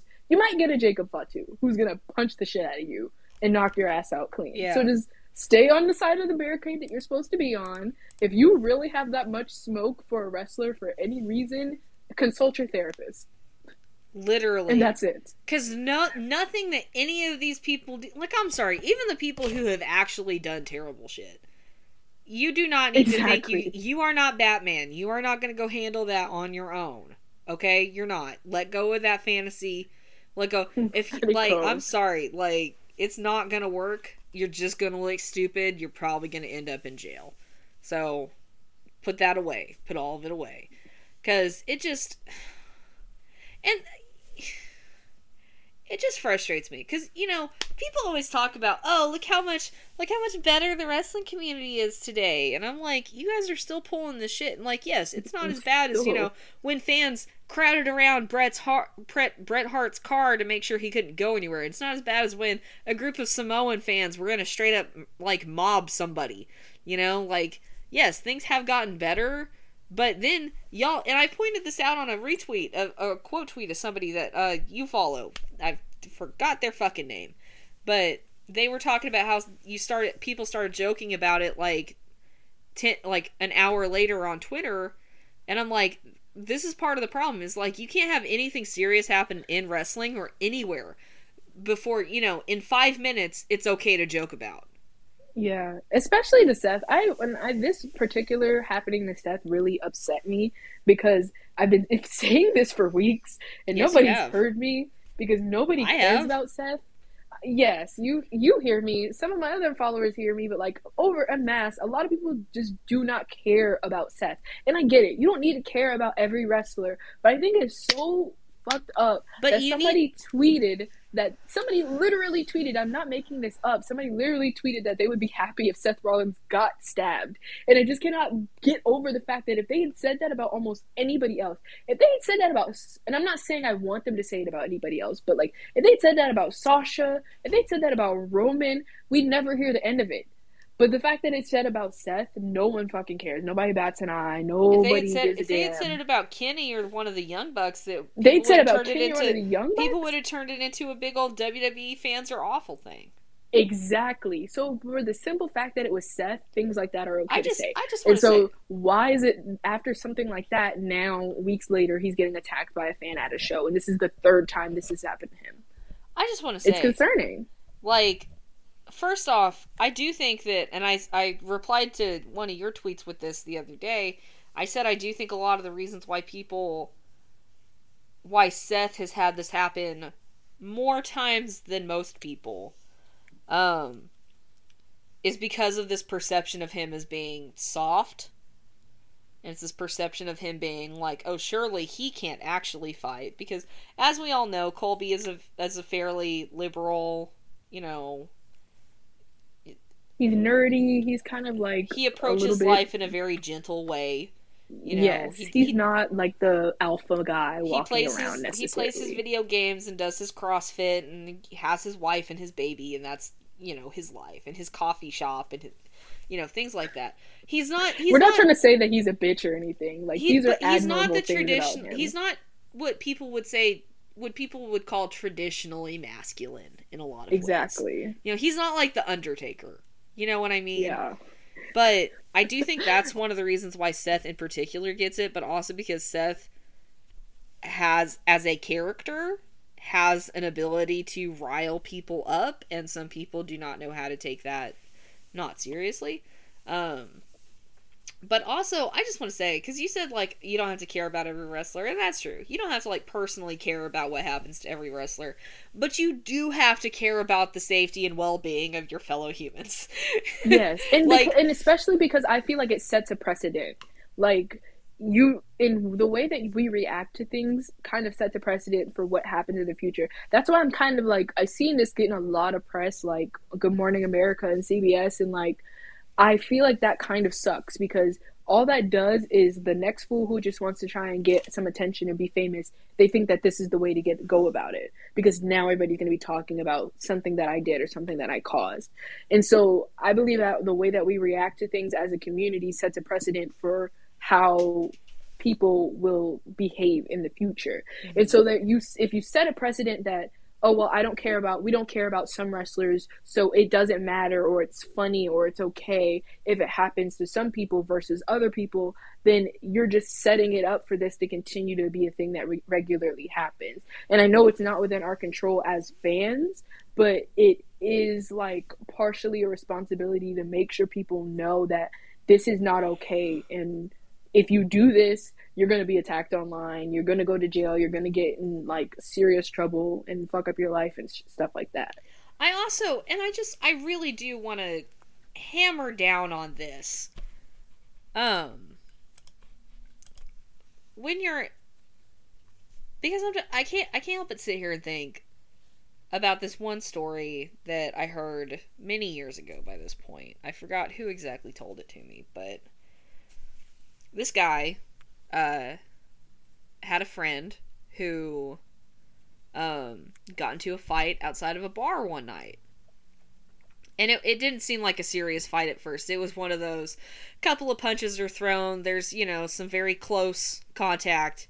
And then the guy who attacked him left.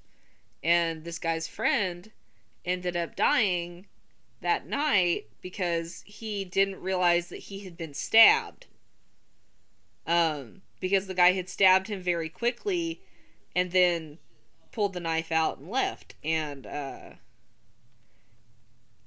and he ended up dying from those injuries because obviously his adrenaline was very high, so he's not going to feel it, he's not going to notice. And it was just a very quick, sad thing. So I just really, I can't help but imagine, like, well, what if that had happened? You know? Like, I'm a very emotional person, and I don't, like, I react to things very strongly, so I still haven't watched the video, because I can't make myself do it, because I'm just like, what if that had been worse? I don't want it to be worse. So I need everyone to understand that this is not funny. This is not a funny thing that happened. It's not like when fans have the beach balls or do the wave or even have a funny sign. Like, you know, this was not funny. Colby Lopez was assaulted. That's not something to laugh at. And I mean, disagree with me all you want. You know, that's up to you. But I don't.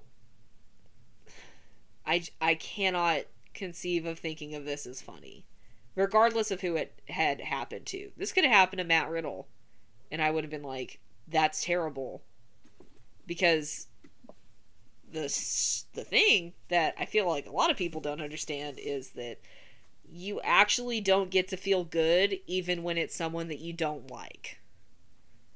Like, it was wrong that this happened, and it would have been wrong to anybody. But you need to stop joking about it just because, like, would you joke about it if he had died? Exactly. Like, would it be funny if he had gotten seriously hurt?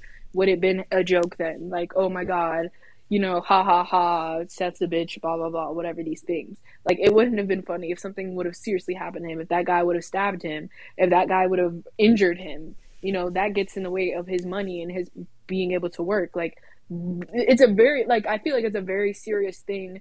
And mind you, I'm one of those people, like, generally I'll joke about most things, because especially like things that like happen to other people, if it's funny. But there is also like a certain thing of having like boundaries and having a line. I'm just like, would y'all have been tweeting at Rebecca saying exactly, haha, look what happened to your husband? Would y'all have been talking about Rue? Like, would that have been appropriate? Just because, like, is it appropriate because he wasn't seriously injured? Like, where is the line? Where do we draw that line in the sand? Or should we just not have to draw the line? Like, it should just not be seen as funny. And, like, I don't know, call me a bitch, call me a pussy, whatever. I've been called worse. And maybe I am. Like I said, I'm a giant crybaby. I'll feel bad if Seth, like, fucking trips and twists his ankle. Because I just feel bad when things happen to people. So this just pissed me off. And again, this was not, you know, the point of this episode, but it was something recent that happened in wrestling that was a pretty big deal. And it just... yeah. Pissed me off. And just the fact that it happened to, like, on while Raw was happening, just kind of crazy. Because the camera was on him as he was walking up, and then you see this person coming. It was very wild to watch in real time, you know. It's just craziness. So yeah, stay on your side of the barricade. Don't run up on wrestlers, please. Respect people, and don't run up on anybody. And it's really that simple. It's that easy. Don't run up on anybody, because you never know. You might run up on one of us. There's a difference. You're gonna get stabbed or tased. Just to clarify one last thing, there is a difference between running up on someone and defending yourself and others.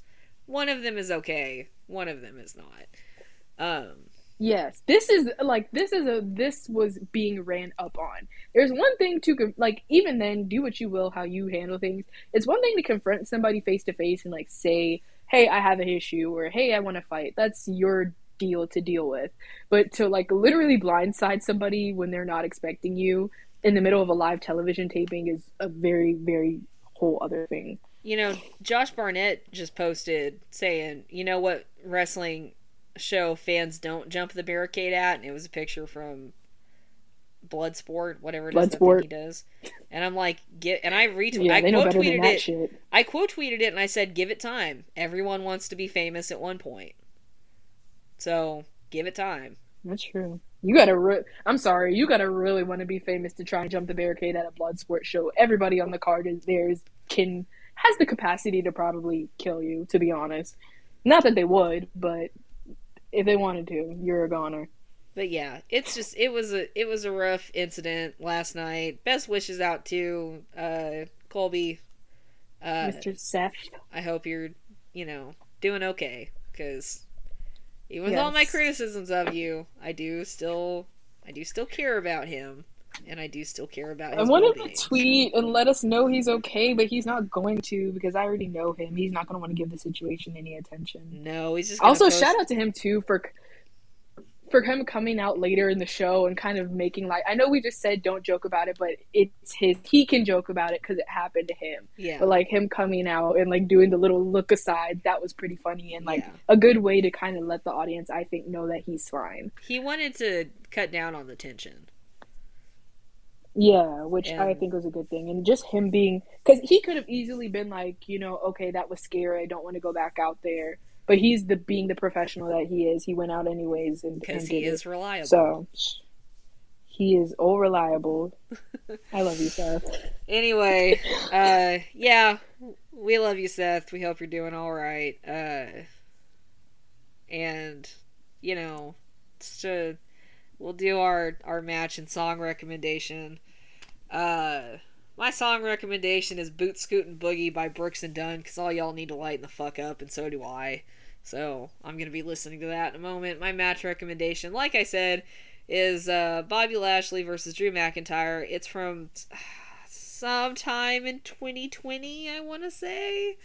It's during the PC era. It's very early on in Drew's title reign, and it's just a very good big man match. So there you go. Um, my match recommendation in celebration of The Rock not showing up and just to manifest the Rollins feud that I want. I'm gonna say my match recommendation is Seth Rollins versus Roman Reigns at Money in the Bank 2016. That was a pretty good match, and obviously the cash in at the after it was really good. My song recommendation is oh my gosh. Um, I haven't listened to any news. Oh no! I said that one already. God damn it! What am I listening to? Okay, I'll go with another Mariah the Scientist song, "Revenge." Pretty good song. Yeah. In honor of The Rock, whom I don't necessarily care for as a wrestler, but that's beyond the point. I'll even throw in an extra match recommendation: 1998 King of the Ring Finals, Ken Shamrock versus The Rock, because I'm still on my hashtag Ken Shamrock for WWE Hall of Fame 2022 shtick. So, thank you everyone for joining us for this pay-per-view review. Hopefully it'll be up same day, and, I'll try and get this posted as fast as I can. Be safe, get vaccinated, wear your masks, don't jump people, and try very hard to give a shit about Be other empathetic people to other people. and care about their well-being. So, let's all try to do that a little bit better and try and laugh about things a little bit less.